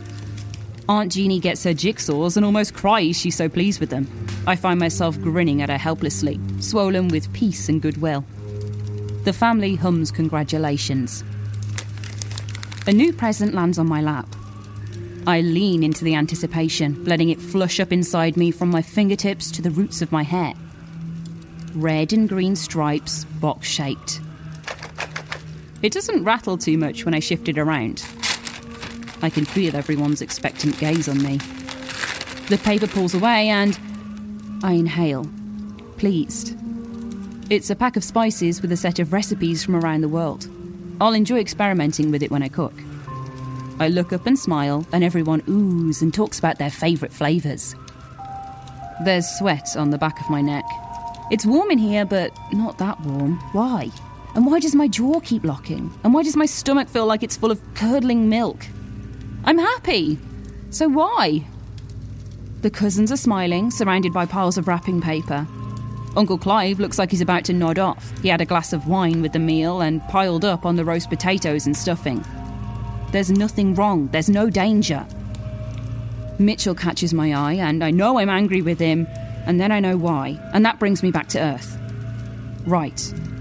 These feelings aren't real. They're some magic, some psychic compulsion the stranger puts out to make us forget what's really happening. I don't know why they bother. None of us would try to fight them anyway, not anymore. We've had a few generations to find out what happens if we don't play by the rules. Grandma told me some of the stories a long time ago. There are still a few people who haven't been on either the giving or receiving end. It must be one of them. I clench my jaw until my teeth ache. But the gentle little pulse of happiness inside me persists. I really shouldn't. Aunt Dorothy reaches for the snack table. But if you can't be bad on Christmas, when can you? Every other day, I guess, I say, distracted. Her arm brushes against mine. I've been so caught up in struggling with myself that the sensation makes me flinch. Her smile turns a little confused for a moment, but then the crease between her eyebrows eases away. I can see the fairy lights reflected in her eyes. It's so good to all be together again, isn't it? I think of Grandma. Not all of us. The wrinkle in her brow returns for a breath, smooths away. Your mother's done such a good job. I make affirmatory mumbling noises and look over at Mom again. She's hit an efficient rhythm. Whatever was bothering her before, it has been pushed back behind her deadpan. Presents arrive at their intended destinations with dispatch. It seems to me that I have never seen such a variety of Christmassy patterns as there are on the paper this year. Scraps blow across the floor every time someone shifts. I'm losing track of my list of who is given and who is received. Not Rod, not Anna, not Mitchell, not Philip, not Mom, not Uncle Clive, not Aunt Jeannie, not Mark. Has Jennifer? Oh, that's right, photography. She hasn't opened my book to her yet, but Mitchell got her a little drone with a camera attached, and her beam was bright enough to cast shadows. Not Jennifer. Aunt Dorothy is looking at me as she pops half a biscuit in her mouth and bites down. Flecks of sugar sprinkle onto her skirt. I swallow. George hasn't featured yet either. It could be him. It could be... I remember Aunt Dorothy. She sends me money every birthday. She's chatty. She laughs a lot when you speak to her, even if you don't make anything resembling a joke. She kept telling me how big I'd got every time she saw me until I was well into my 20s. What did I get her this year? I'm sure it was something. I can't make myself turn and face her. The vertebrae in my neck feel fused. For George. From Mark. The stranger beside me finishes her biscuit and hums happily. Delicious. I close my eyes and focus on breathing for a few moments. In, tickling over my tongue, out, whooshing over my teeth. Dinner wants to make a reappearance. I can taste acid and Brussels sprouts at the back of my throat. Swallow. Breathe in, breathe out. The room swims when I open my eyes again. Everything's blurry and oversaturated, as if the colours we've brought into the holiday are struggling against each other for a space. For a moment, none of the faces I see seem familiar at all. We don't know what the stranger does with the people it collects. They just vanish out of the world like they have never been. We've always thought of them as dead, but maybe it's worse than that. Some part of me wants to turn on Aunt Dorothy, try and fight, not just sit next to her, waiting for the judgment to fall. But I don't do anything. I wait, like all of us have always waited. I watch Mom hand out more presents, pausing occasionally to open one herself, and I breathe slowly in and out. And I wince every time a present gets an even slightly muted response. When it comes to the gifts I get, I focus all my energy on gratitude. I will use them. I will enjoy them. They prove my family knows me, that they've taken time to think about me. What's family for, except to remember once you're dead that you like chocolate and graphic t-shirts and schlocky fantasy novels where there are good guys and they always win? Beside me, Aunt Dorothy's breath is fast and excited. I notice, gradually, that as Mom scoops out presents from under the tree, she seems to be avoiding one. It was on top, but she's been pulling things out from underneath until it sits alone in a cleared part of the floor. Now we're almost at the end, she's running out of alternatives. It's not quite the last one left when she finally picks it up. There are a couple of others at the back, out of comfortable arm's reach. She doesn't look at the label. To Alexa. From Mum. She walks it over to me, ignoring the outstretched arms of cousins offering to pass it along. She stops just in front of me, her eyes focused on her hands. Anxiety howls through me. There's never this much ceremony to handing a gift over. It's the opening that everyone hangs on. She won't meet my eyes. The deadpan is firmly on, but it looks a little strained, like she's fighting to hold it in place. The present is rectangular, heavy, no yield to it on the top and bottom. A little space between what's underneath and the wrapping along three sides. A hardback book? I rip through the paper, throwing scraps of it onto Auntie Dorothy's skirt. Soaring Swords, Book 3 of the Hawk's Blood trilogy. The same as Rod got me. She must have forgotten to check.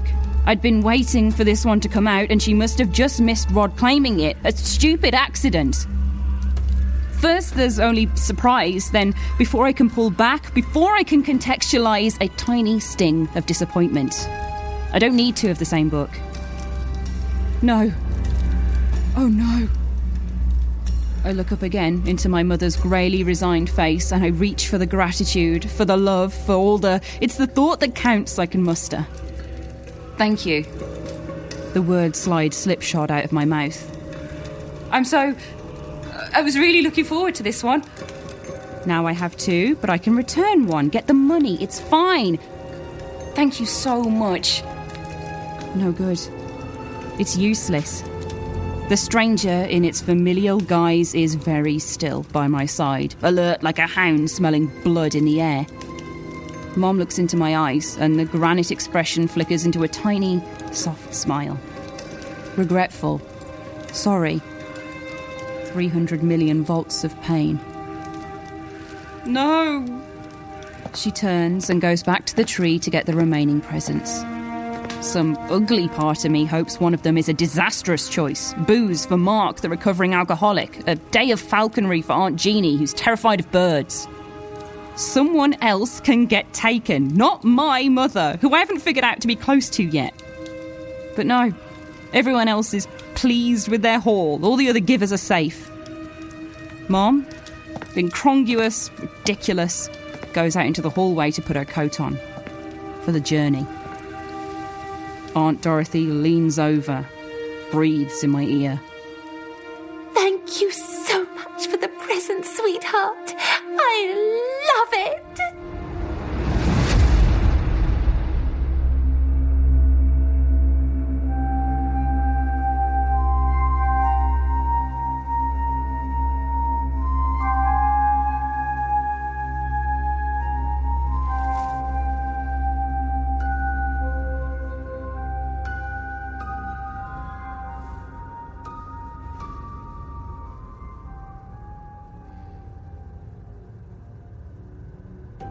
In our final festive tale, we meet a family spending Christmas in a rather uncommon way, sailing the seas.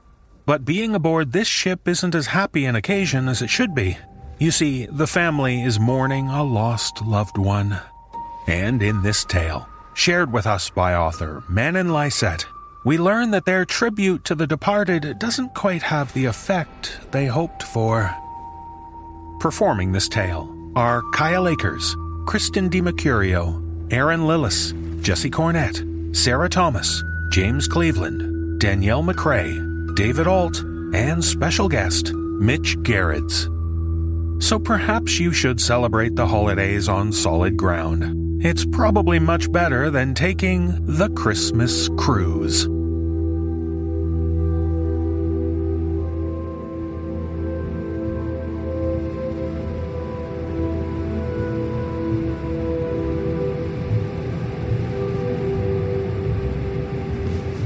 Do it. Mom sounded as impatient as she looked, with her lips pursed and hands clenched. I was very cognizant of the fact that the clock was ticking. Every moment I stalled was a second closer to being discovered and stopped by a crew member. I peered over the garland-wrapped railing and saw what had to be at least 100-foot drop into the sea below. Grandpa never liked heights. Mom nudged my shoulder, wordlessly urging me on. I couldn't. It wasn't right. Can we hurry this up? The frustration spread to my aunt and uncle, who acted as lookouts on either side of us. Grandma watched silently, leaning against the ship wall. Dad was at the bar, probably. He wanted no part in this. Max, hurry up. I had to swallow a knot in my throat to reply. My voice came out in a cracked squeak. Mom, I can't. It was too much. It was all too much. My nerves were already shot from sneaking Grandpa aboard after our request had been explicitly denied by the cruise line. I had gotten the short straw and had done the bagging, carrying, and lying. And now, for some reason, I was supposed to pour his ashes overboard as well. It didn't make sense. I barely knew the guy. If he acknowledged my existence, it was in non-committal grunts and disapproving shakes of the head. Grandma Ethel shoved past me like a football player. She ripped the Ziploc bag from my hands, leering at me in that nasty, judgmental way only the elderly can pull off. I'd seen that look before. The first time she'd seen my nails painted black. You'd think I'd spat in her face. I shrugged and stepped aside. As though to punctuate her disappointment, Mom shoved the memorial wreath into my chest and gestured to hold it up. I mean, I call it a memorial wreath, but really it was a life ring wrapped in tinsel and artificial pine leaves with a few plastic poinsettias dotted throughout. They were all over the ship to add to the Christmas cruise's holiday fare. Mom had stolen it along the way. Ashes to ashes, dust to dust, in sure and certain hope of the resurrection of eternal life. She bowed her head, opened the Ziploc bag, and attempted to pour her late husband's ashes into the glistening Mediterranean Sea. I remember when we received the ashes 2 months prior. I remember being surprised by how little of him was left after his cremation. Grandpa had been a tall, built man. Seeing him reduced to a single baggie of leftovers, and not even full, made me feel very small in the cosmic sense. He was once an entire person. Now he was wafting through the air like dandelion fluff. An ill-fated gust of wind blew Grandpa right back into Grandma Ethel's face, as though he'd gone in for one last kiss. I would have laughed if it had been anything but cremains. Instead, I winced. Mom rushed into action, putting a hand on her shoulder while dabbing a tissue she pulled out of seemingly nowhere over Grandma's ash-dusted face. Max, do something. I looked at the wreath in my hands. Should I set it down? I guess I took too long to take action because it was Mom's turn to glare as she ushered Grandma away from the railing. Cool. Love disappointing multiple generations in the same day. Uncle Patrick gestured to the ocean. Quick, throw it in. To show respect. Throw it in? Throw what in? Huh? He tutted at me, acting as though I was the dumbest person in recorded history. I'd remind him of that the next time he asked me to reprogram his PVR for the millionth time. Once again, I found the object I was holding snatched from my grasp. He'd meant the life ring. Never mind. I'll do it myself. Uncle Patrick stepped to the ledge. And that's when my heart really dropped. Not when the TSA had questioned me about the powder I was carrying, which I'd filled out all the paperwork for. Not when the ship's crew asked me to open my luggage and had somehow missed the baggie tucked into my hoodie. Not even when Mom hoisted the life ring from the wall moments after a crewmate did his rounds, and still in eyeshot. No. I finally felt true anxiety at the thought of my uncle throwing valuable property overboard. Everything else we did could be excused as rude but harmless sitcom-esque shenanigans. This fell into the realm of illegal. Don't. I tried, but it was too late. Uncle Patrick spun the ring overboard as though throwing a frisbee. The wind made it teeter on its way down. I found myself dying of secondhand shame and letting out a pathetic, drawn-out little groan like a broken chew toy. Oh. That's how you do it. His boast and ire were both directed at me. Enough! I'm fine. Grandma pushed my hovering mom away. She turned to the ocean and did the cross gesture, remumbling her earlier prayer for good measure.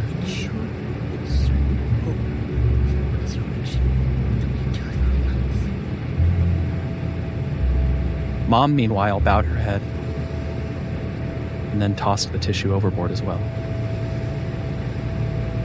All of this was a mistake, from start to finish.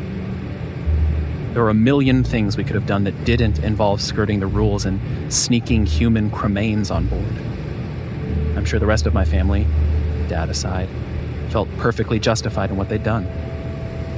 While I didn't agree with their logic, I could tell they blamed the cruise line for refusing a grieving family's final request. They always were good at justifying their actions, regardless of whether they were harmless or heinous. Let's get going. If we hurry, we can catch the end of the parade. I'd almost forgotten about the Christmas parade. Since most guests and crew were attending, it had given us a window of opportunity to spread Grandpa's ashes without getting caught. We each gave the sea a last bow of the head, even me, to show respect, and then headed to the main deck where we found carolers and elves handing out candy canes and Santa preceded by 8 dudes with reindeer antlers. The coveted role of Rudolph had been given to a child from a random draw at dinner the night prior. She was having a grand old time. We found a spot near the back in time to hear the carolers passing. Someone in the crowd was coughing up a storm. It was one of those dry, wheezing, hacking coughs that wouldn't let up. And it was loud. It was bad enough that the carolers went quiet to check if someone needed help. As soon as the music stopped, so did the coughing. The choir director swept the area with a gaze, gave a puzzled expression, and then motioned for his singers to continue. The coughing also resumed. They did this a few times before deciding it was probably someone messing with them. The show must go on, as they say. What an asshole. As the procession continued, I noticed a few oddities in the audience. I'd been scanning the crowd to search for the rude cougher, but instead I found pursed lips and tongues sticking out in disgust. These were mainly on the kids in the crowd, the ones who'd unwrapped it and tasted the candy canes.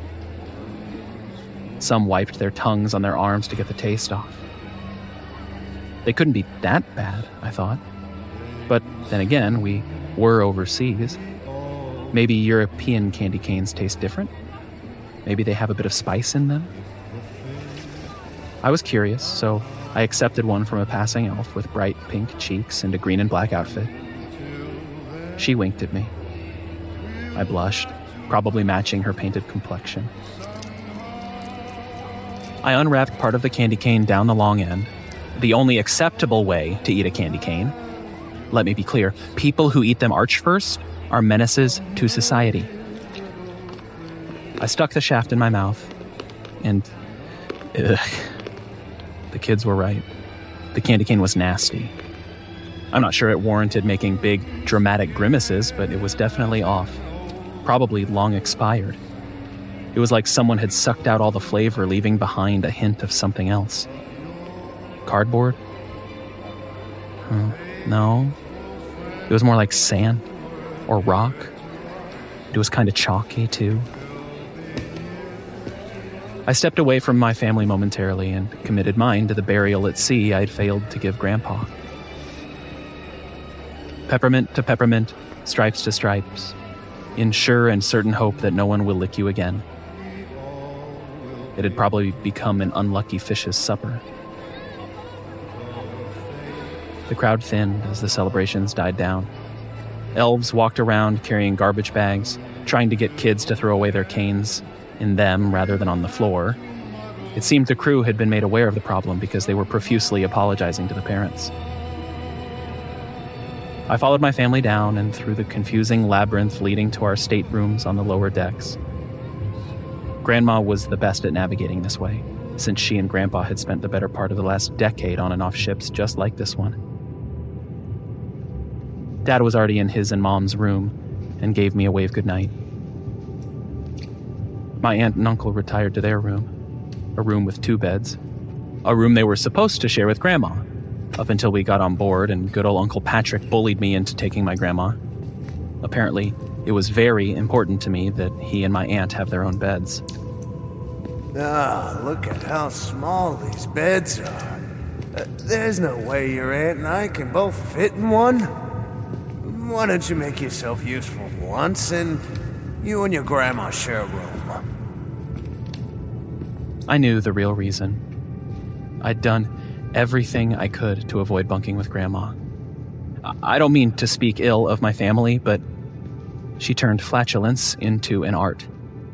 At night, she would crop dust the room as though she couldn't sleep outside a nest of stink. It's worth noting her sense of smell left her years ago, so she didn't suffer the consequences. Before the trip, I'd paid extra for my own room, a private room with just one bed, so I'd be guaranteed to be safe from her. Uncle Patrick was well aware I'd back down at the slightest hint of conflict, and so Grandma and I shared a stinky stateroom. I slept on the armchair in the corner as far as I could get from the source of noxious fumes, which wasn't saying much. If you've ever been on a cruise, you know how small these rooms are. If I unfolded my leg, I could touch the corner of her bed, but even a little distance helped a lot. As for the chair, it was good enough. I'm right at that age where I can still do that, but I'm starting to feel it in the morning. A few more years and I'd be complaining that I can't sleep on the floor anymore at parties. If I still go to parties. I don't know, what do people do in their 30s, exactly? Y'all are too old to do the cool stuff, but too young to join knitting clubs. I dread the day the 30s swallow me whole.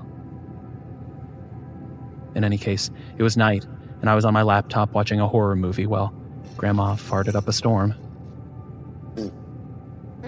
I suppose I could have gone on the tiny balcony, but with the wind and time of year, it could get cold at night. Instead, I opted for headphones and pulled my collar over my nose. I somehow fell asleep like this. I don't remember seeing the end of the movie, nor do I know how long I'd been sleeping, but an odd sound woke me up, which I mistook for the movie.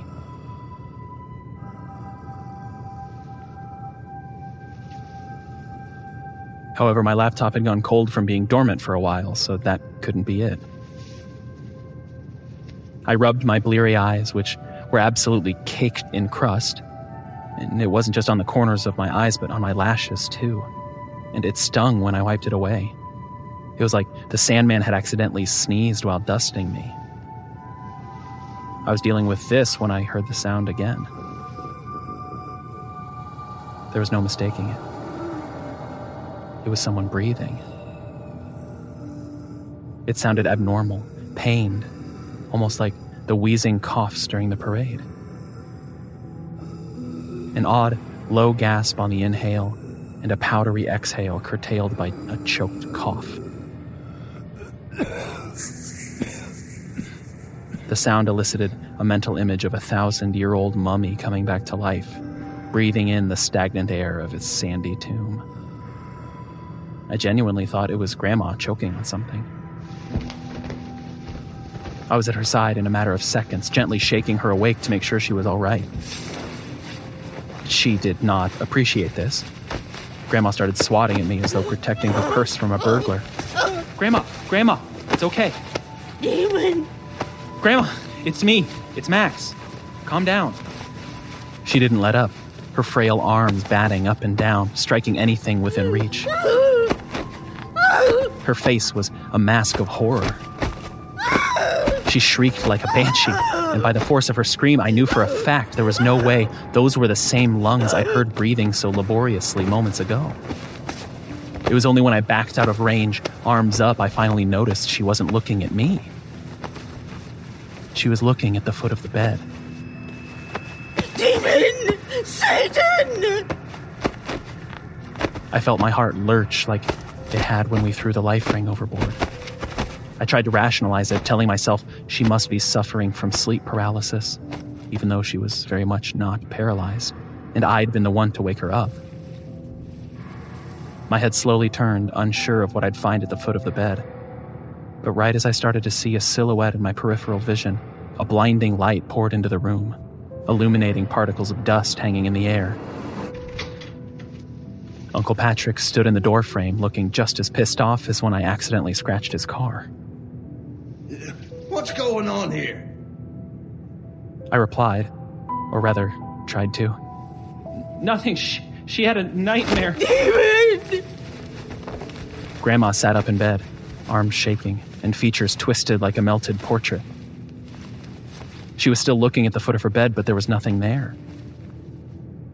Uncle Patrick was less focused on calming Grandma and more on chastising me. Max, what the hell did you do to her? Nothing. I thought she was choking, so I checked on her. My heart was racing a mile a minute.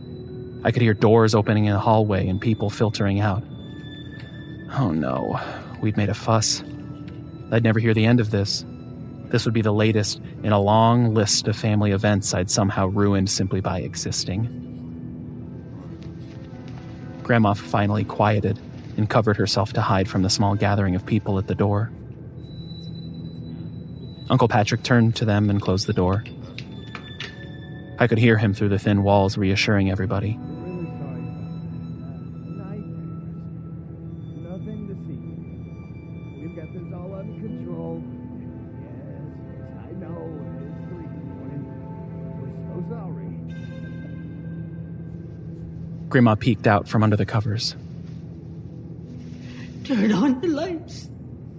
It's 3, Grandma. Go back to sleep, okay? Lights. I flicked the lights on. She turned over and closed her eyes, not saying another word.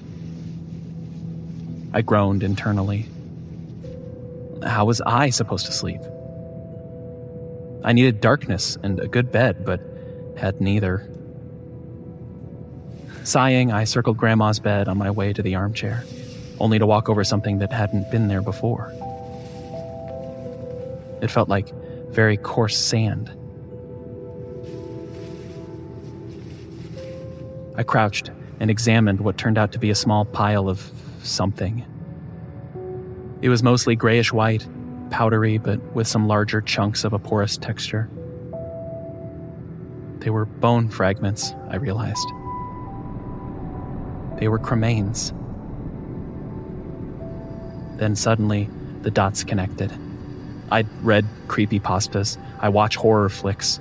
I'd missed the signs because there wasn't a camera focusing on the shadow lurking behind me or the creepy music building tension to a crescendo. This was Grandpa, whose memorial service had gone awry all because of me. If I'd only spread his ashes like I was supposed to, the wind wouldn't have blown them back onto the ship. I wouldn't have disturbed his rest. He wouldn't have come to me tonight. I couldn't sleep the rest of the night. I used the spotty, complimentary ship Wi-Fi to look up how to deal with hauntings. It was the usual fare: purify the home with sage, get blessed by a holy man, burn the body. But, well, I didn't have sage, and you can't exactly get a priest in the middle of the sea. And Grandpa had already been incinerated, hence the cremains. There wasn't much literature on post-cremation hauntings. Some sources claimed keeping the ashes could invite spirits, but there was nothing on hauntings after the ashes are spread. The only thing I could do was scoop up the cremains and chuck them over the side of the ship to appease Grandpa. And there was no dustpan in the room, so I used 2 pieces of paper in my bare hands to pick up the mess, folding the paper to hold the ashes in place. Then I opened the sliding door and stepped onto the cold patio.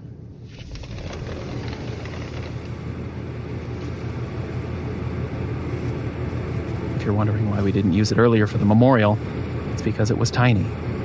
It was only big enough for 1 person to sit comfortably and for 2 to stand, max. I flicked my makeshift envelope overboard and muttered a respectful goodbye to Grandpa. Again.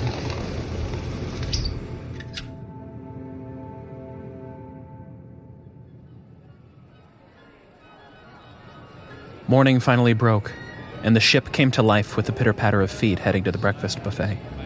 I closed the 20-something open tabs on my laptop and convinced myself my little ritual had done the job. Grandpa was at rest. Christmas was safe. I patted myself on the back because no one else would, that's for sure. Even if I told everyone what I did, they'd never believe me. When the family joined up to do whatever fun-filled activities were on the schedule today, I told them I was tired and would join them later. No one cared. Uncle Patrick even looked relieved that I wouldn't be bothering them during the big, all-important gingerbread house competition that morning. Once they were out of sight, I fell into bed and passed out. It felt so good to be able to spread out and lie down, even if it smelled like Grandma. It was afternoon by the time I rejoined the group, finding them right where I expected them to be, poolside, sipping on holiday drinks. North Pole colada, peppermint schnapps, that kind of thing. I never understood people who lounge by the pool. Like, what's the point exactly? Why do you need to be in the vicinity of the pool? I don't think a single one of them touched the water all trip, but they always insisted on using up a row of the outdoor lounge chairs and glared and rolled their eyes whenever the kids splashed around too much. There were lounge chairs all over the ship, but they wanted these for some reason. I digress. Despite clearly not minding my absence, Mom still managed to make a jab at me. Look who finally decided to join us. I was sleeping. Wouldn't need to sleep during the day if you hadn't made a scene last night. I shrugged. This was not an argument I would win, and it was a waste of energy to even try. Instead, I dove into the water and began to swim in the deep end where I wouldn't be in the way of rowdy kids and vice versa. It had the added benefit of being farthest away from the family while still being in eyesight. Through trial and error, I learned that as long as I was in their orbit, they'd mentally mark me down as participating. We spent all afternoon there, and it was probably the most fun I'd had all trip. I could feel my worries float away, which really makes me sound like some corny ad for the cruise line. That evening was a big turkey banquet in the Great Hall. The menu would repeat itself in 2 days, on Christmas proper. Tomorrow, Christmas Eve, was pizza for some reason. Like the past 2 evenings, crew members were dressed in various Christmas-themed outfits. One guy went as Scrooge in his nightgown and was being chased around by 3 crewmates covered in sheets to look like ghosts. They were having a blast. Carolers would stop by every table and let the families decide which song they'd sing next. That's how we wound up listening to Jingle Bells 3 times in a row. At least it was in different languages. A teen at the next table tried to get them to sing it a 4th time, but his sister smacked him upside the head to stop him. Captain Santa also made an appearance, going table to table and shaking everyone's hands, thanking them for choosing their cruise line for their holiday season, emphasis on sea. Things started to go sideways when he came to our table. He went clockwise, thanking Mom, Dad, Uncle, and Aunt. Then when he slipped between Grandma and I, he froze momentarily.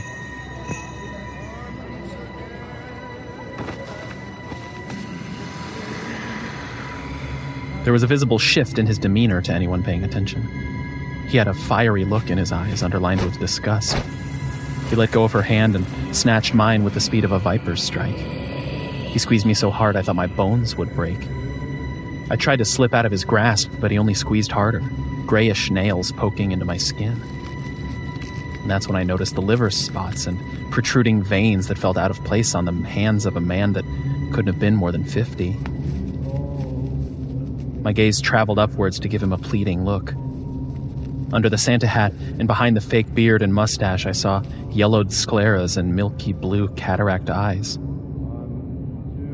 His features were familiar enough to say it was Grandpa, but at the same time, it wasn't a one-to-one match. It was like this man was wearing a latex mask of Grandpa. His familiar features were sitting on different topography, on someone else's bone structure. It was an affront to nature that filled me with dread and made me look away to escape the horror. I saw Grandma, rubbing the hand he'd shaken. Her skin bore red marks the shape of his individual fingers. An unsettling sight for sure, but a welcome reprieve from his face.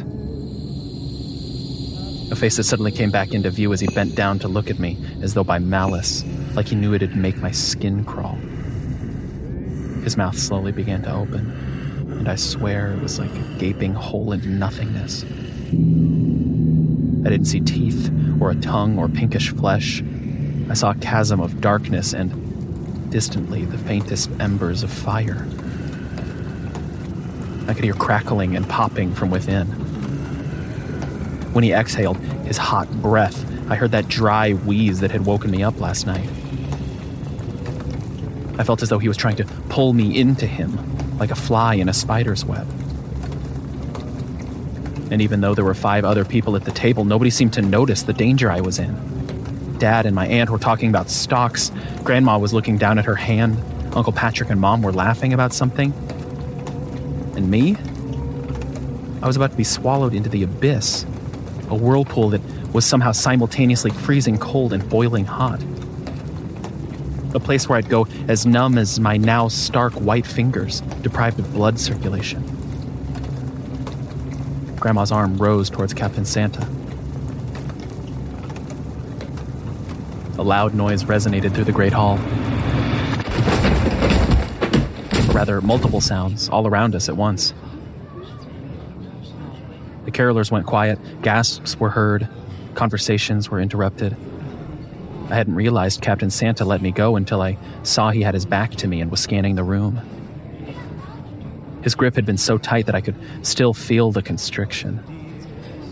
For once it was my mom who proved more observant than me. Look, the wreaths. She was right. All the life rings masquerading as wreaths had tumbled from every wall. When Captain Santa turned to check on us, he was himself again, free from Grandpa's age-worn features. Is everyone okay? We're fine. The captain turned back to the room and said, in his loudest and boomiest voice, Oh, must have been a wave. Nothing to worry about, folks. Back to the fest sea cities. I could have bought the wave excuse if the ship had swayed at all, but it hadn't. Hell, if anything else had moved, I would have believed it. If the turkey had flown off the plate, if the eggnog punch bowl had spilled, if the carolers had stumbled. But none of that happened. All signs pointed to Grandpa's malignant presence. I tried my best to enjoy the rest of the night, but I was looking over my shoulders and jumping whenever anyone brushed past me. My hand was throbbing in pain, red and bruised. No one noticed or cared that I was struggling to eat without it. Grandma also looked jumpy. I suppose I shouldn't have shown her the same apathy I was receiving, but after years of it, sometimes you just check out. After supper, they took away the tables, turned the chairs towards the stage, and rolled down a large screen to play Christmas movies. It would go on all night, but I left halfway through the second movie. It's hard to really explain why, but the movies didn't feel the same as they had the dozens of times I'd watched them before. It's like the events of the night had tainted them somehow. The same old scenes lost their magical flair. The feeling was similar to rewatching an old comedy special and realizing just how problematic the jokes you used to laugh at are. Like, oh, you're not funny, you're just an asshole. I went to bed expecting another nighttime incident, but if anything happened, it wasn't consequential enough to wake Grandma or myself.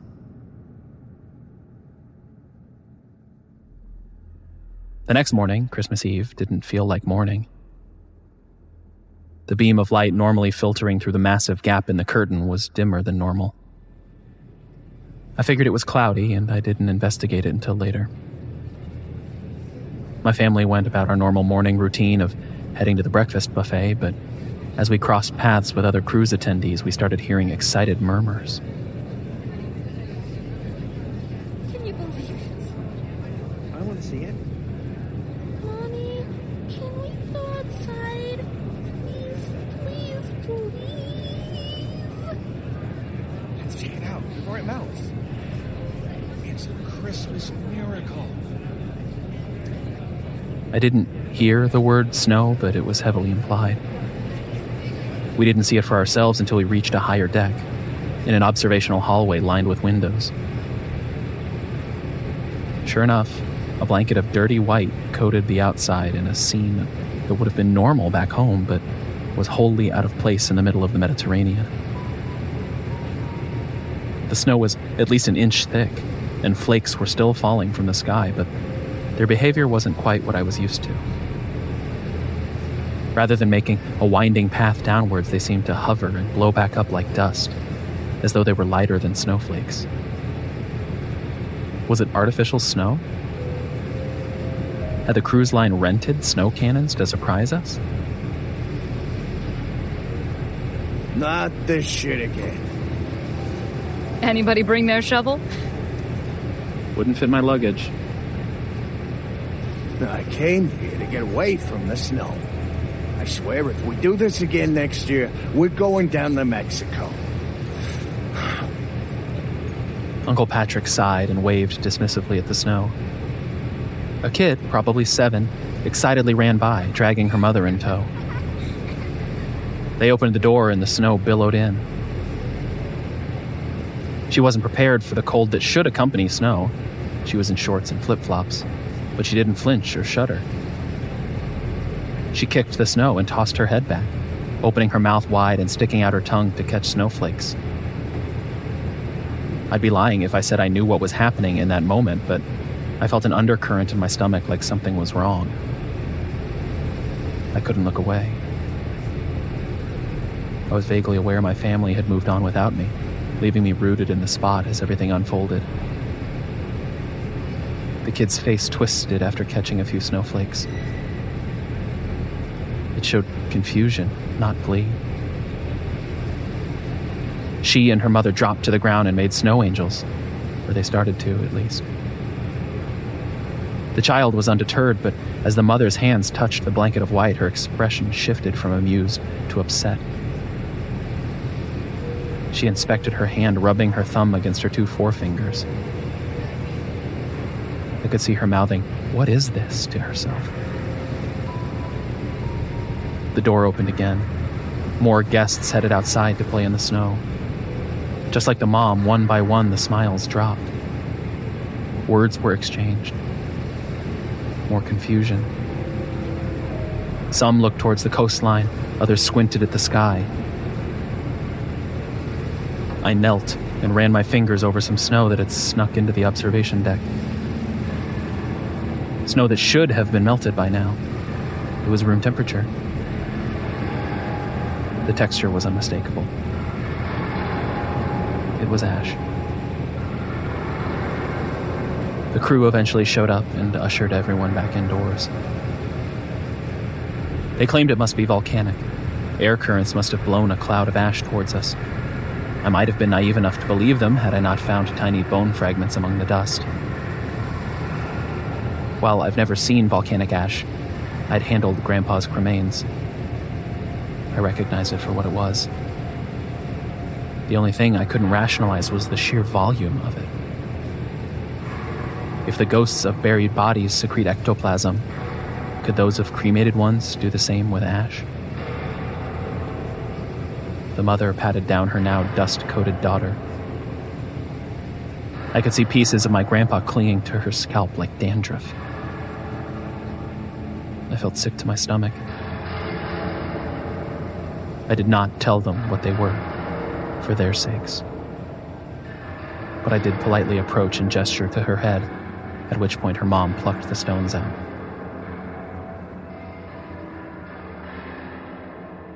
Christmas Eve was a claustrophobic day. The crew spent most of it outside, wearing masks and sweeping ash from the deck. There were signs on all the doors not to go out. Volcanic ash isn't safe to breathe in. I'm sure human cremains aren't either. My stateroom in the lower decks felt even more restrictive. When I went to check my emails, I saw what had caused the dimness that morning.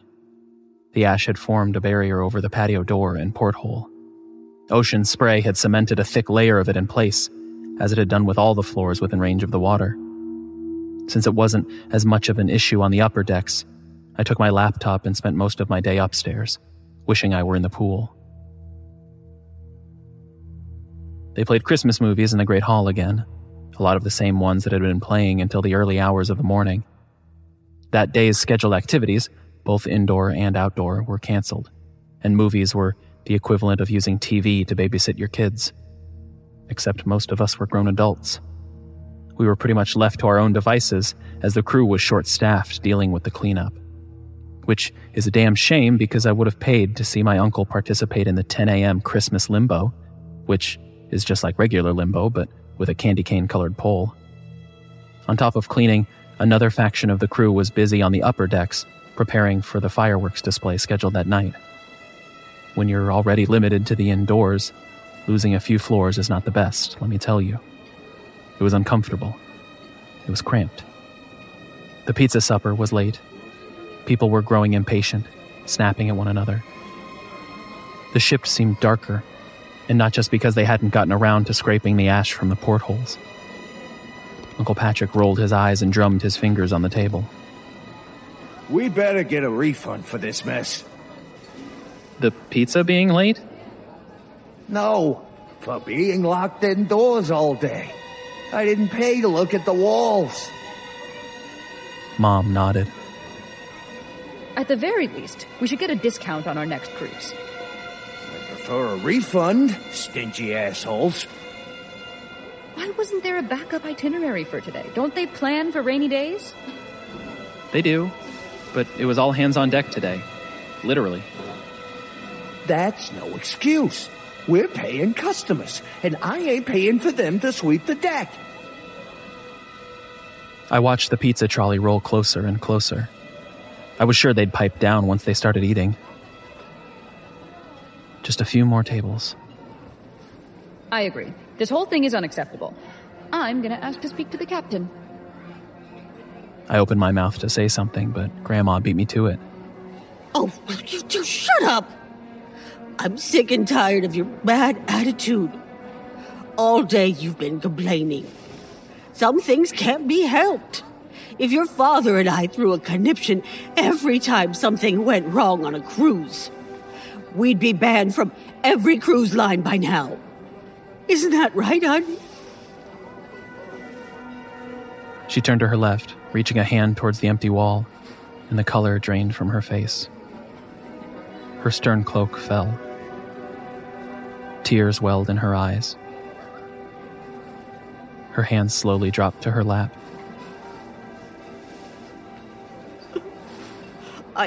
I thought...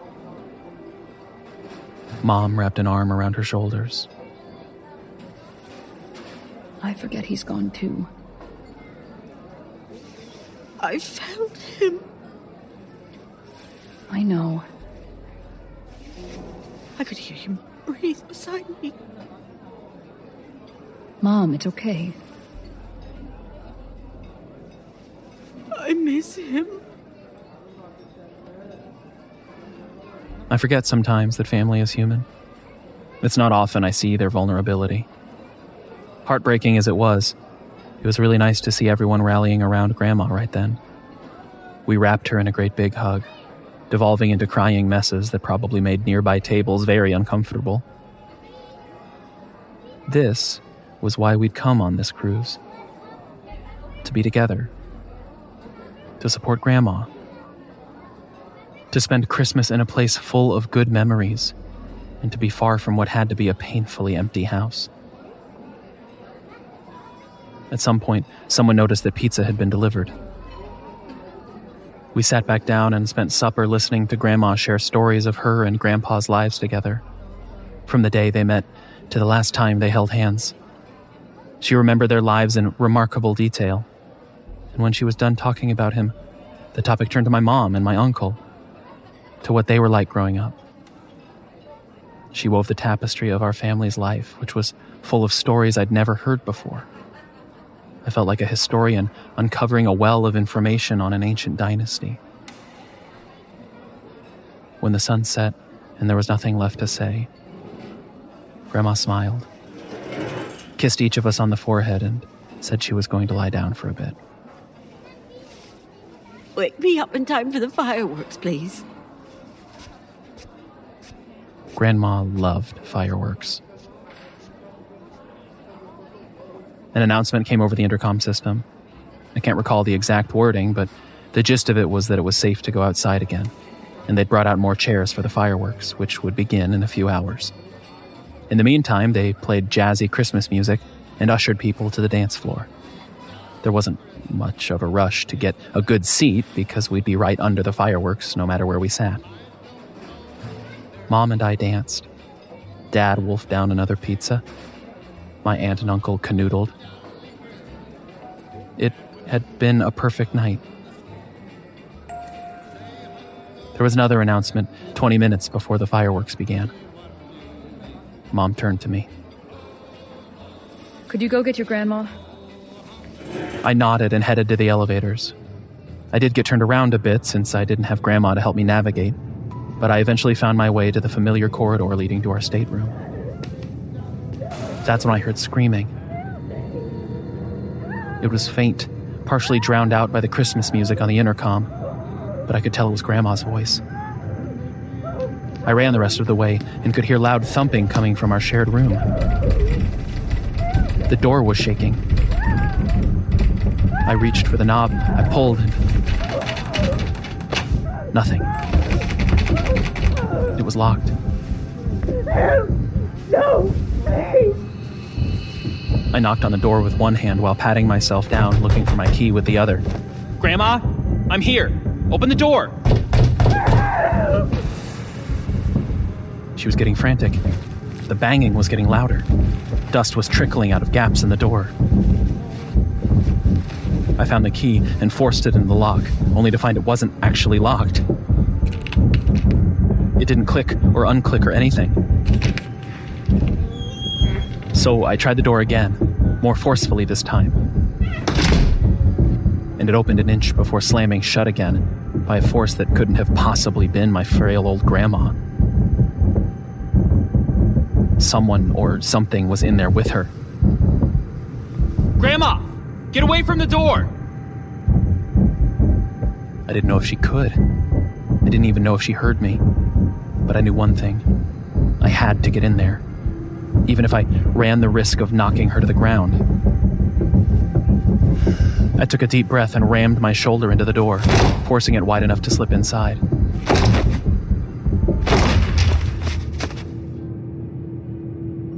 The stateroom was in chaos, with no Grandma in sight. Ashy powder coated every surface and obscured my vision. Sheets and pillows were all over the place. The curtains were on the floor, our belongings were spread out. There were nail marks dug into the wall and the floor, which I think were Grandma's, made in an attempt to not get pulled towards... Towards what? The dust made me cough, so I covered my mouth with my shirt. Grandma shrieked, drawing my attention to the patio. That explained why I couldn't see her. The door was still covered in thick ash. I bridged the gap and heard a muffled cry. She was twisted at an odd angle, as though someone unseen was pinning her shoulder to the guardrail. I could hear her struggling to inhale. I didn't know what to do. None of my research on hauntings could have prepared me for this. I can't even convey just how powerless I felt looking through the doorway. I can't imagine what it must have been like for her. Come inside. I braced myself against the wall and reached a shaky arm to her. I know I should have joined her on the patio, but it was like my goosebumps had turned to Velcro and clung to the inside of the stateroom with unbreakable force. I feel like a colossal asshole.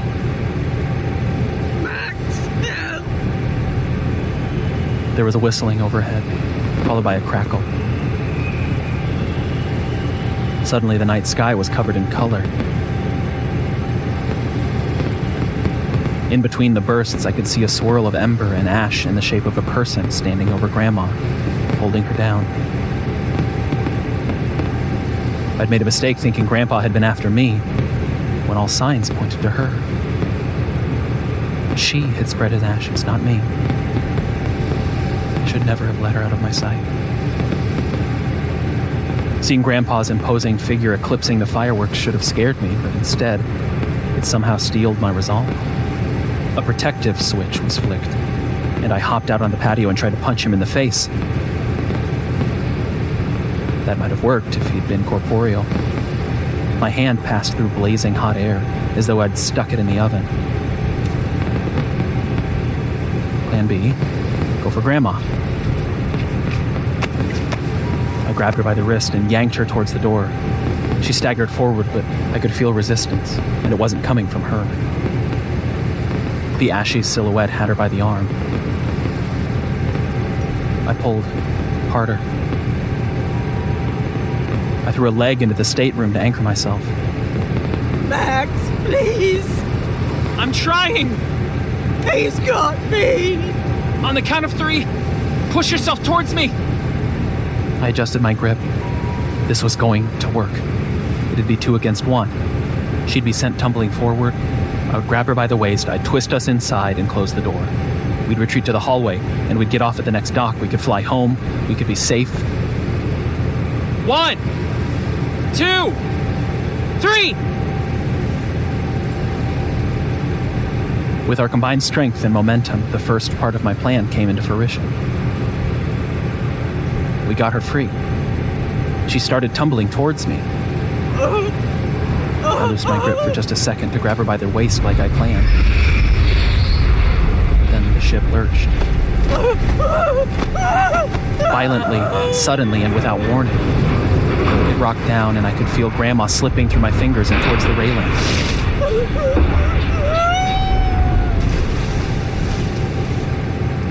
It seemed to happen in slow motion. In snippets, like a strobe light in a dark room or a flipbook. And even as I examine my memories now, I'm still not sure whether I saw what I did or if it was a fabrication of my mind to fill in the gaps. I could have sworn I saw her falling back and going through the railing, as though she were a ghost. And right behind her was Grandpa, catching her over open waters. I could have sworn that as the fireworks flashed behind them, they lingered in the air for longer than possible, and that her look of horror softened into a smile, as though she accepted her fate. Maybe I think these things because it makes me feel better about what happened. Maybe I imagined her slowly turning towards his ashy, spectral form and placing a hand on his cheek before they both blew away like leaves in the wind. I don't know. What I do know is, as soon as time sped back up to normal, the hanging ash fell to the ground in an instant. I suddenly became keenly aware of Earth's gravity, suddenly heavier, as though I'd gone momentarily weightless. It took a moment for the shock to wear off. As soon as I had my senses about me, I pulled the emergency man overboard lever in the hall I couldn't remember walking to. The alarm blared throughout the ship. The crew jumped into action. Despite searching through the night and well into Christmas morning, neither they nor the various coastal authorities that came on the scene were able to find Grandma's body. They even had divers comb the waters. If she could have been found, dead or alive, she would have. Ultimately, they said she must have sunk when she hit the water, perhaps dying on impact. They blamed the rocking of the vessel on the ash. They claimed it built up on the propellers and caused the ship to lurch. The cruise line was deemed not responsible for the accident. They called it an act of God, a freak incident caused by volcanic ash from a source they were unable to trace, and which no other nearby vessel reported seeing. I know better. I'm not sure what the rest of my family thinks. They don't really talk about it. Whenever we talk about the cruise, we talk about the last evening we spent together. The stories, and the laughter and the tears. Mom says Grandma wanted to be with Grandpa for Christmas. I know it's the other way around. I know Grandpa wanted to be with her for Christmas. But in the end, if I choose to believe the events as I remember them, her last moment, that smile on their face, I think they both got what they wanted.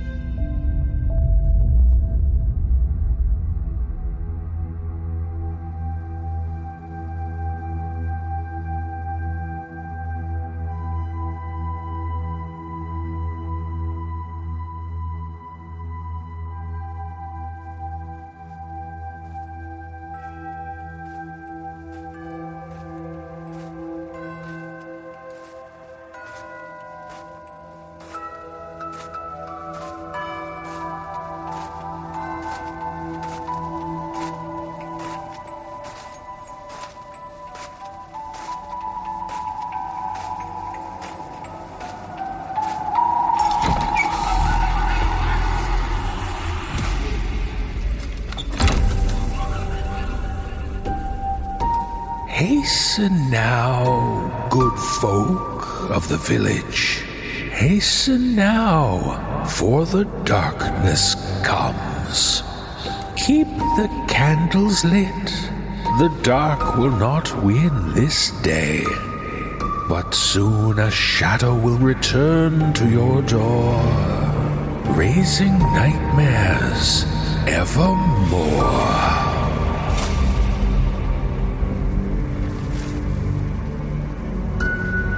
The No Sleep podcast is presented by Creative Reason Media. The musical score was composed by Brandon Boone. Our production team is Phil Michalski, Jeff Clement, and Jesse Cornett. Our creative content manager is Olivia White. Our editor-in-chief is Jessica McAvoy. Please visit thenosleeppodcast.com for show notes and more details about the people who bring you this show. On behalf of everyone at the No Sleep Podcast, we thank you for being a supportive Season Pass member and for sharing Christmas frights with us. And we wish you and yours the very best for the festive holiday season.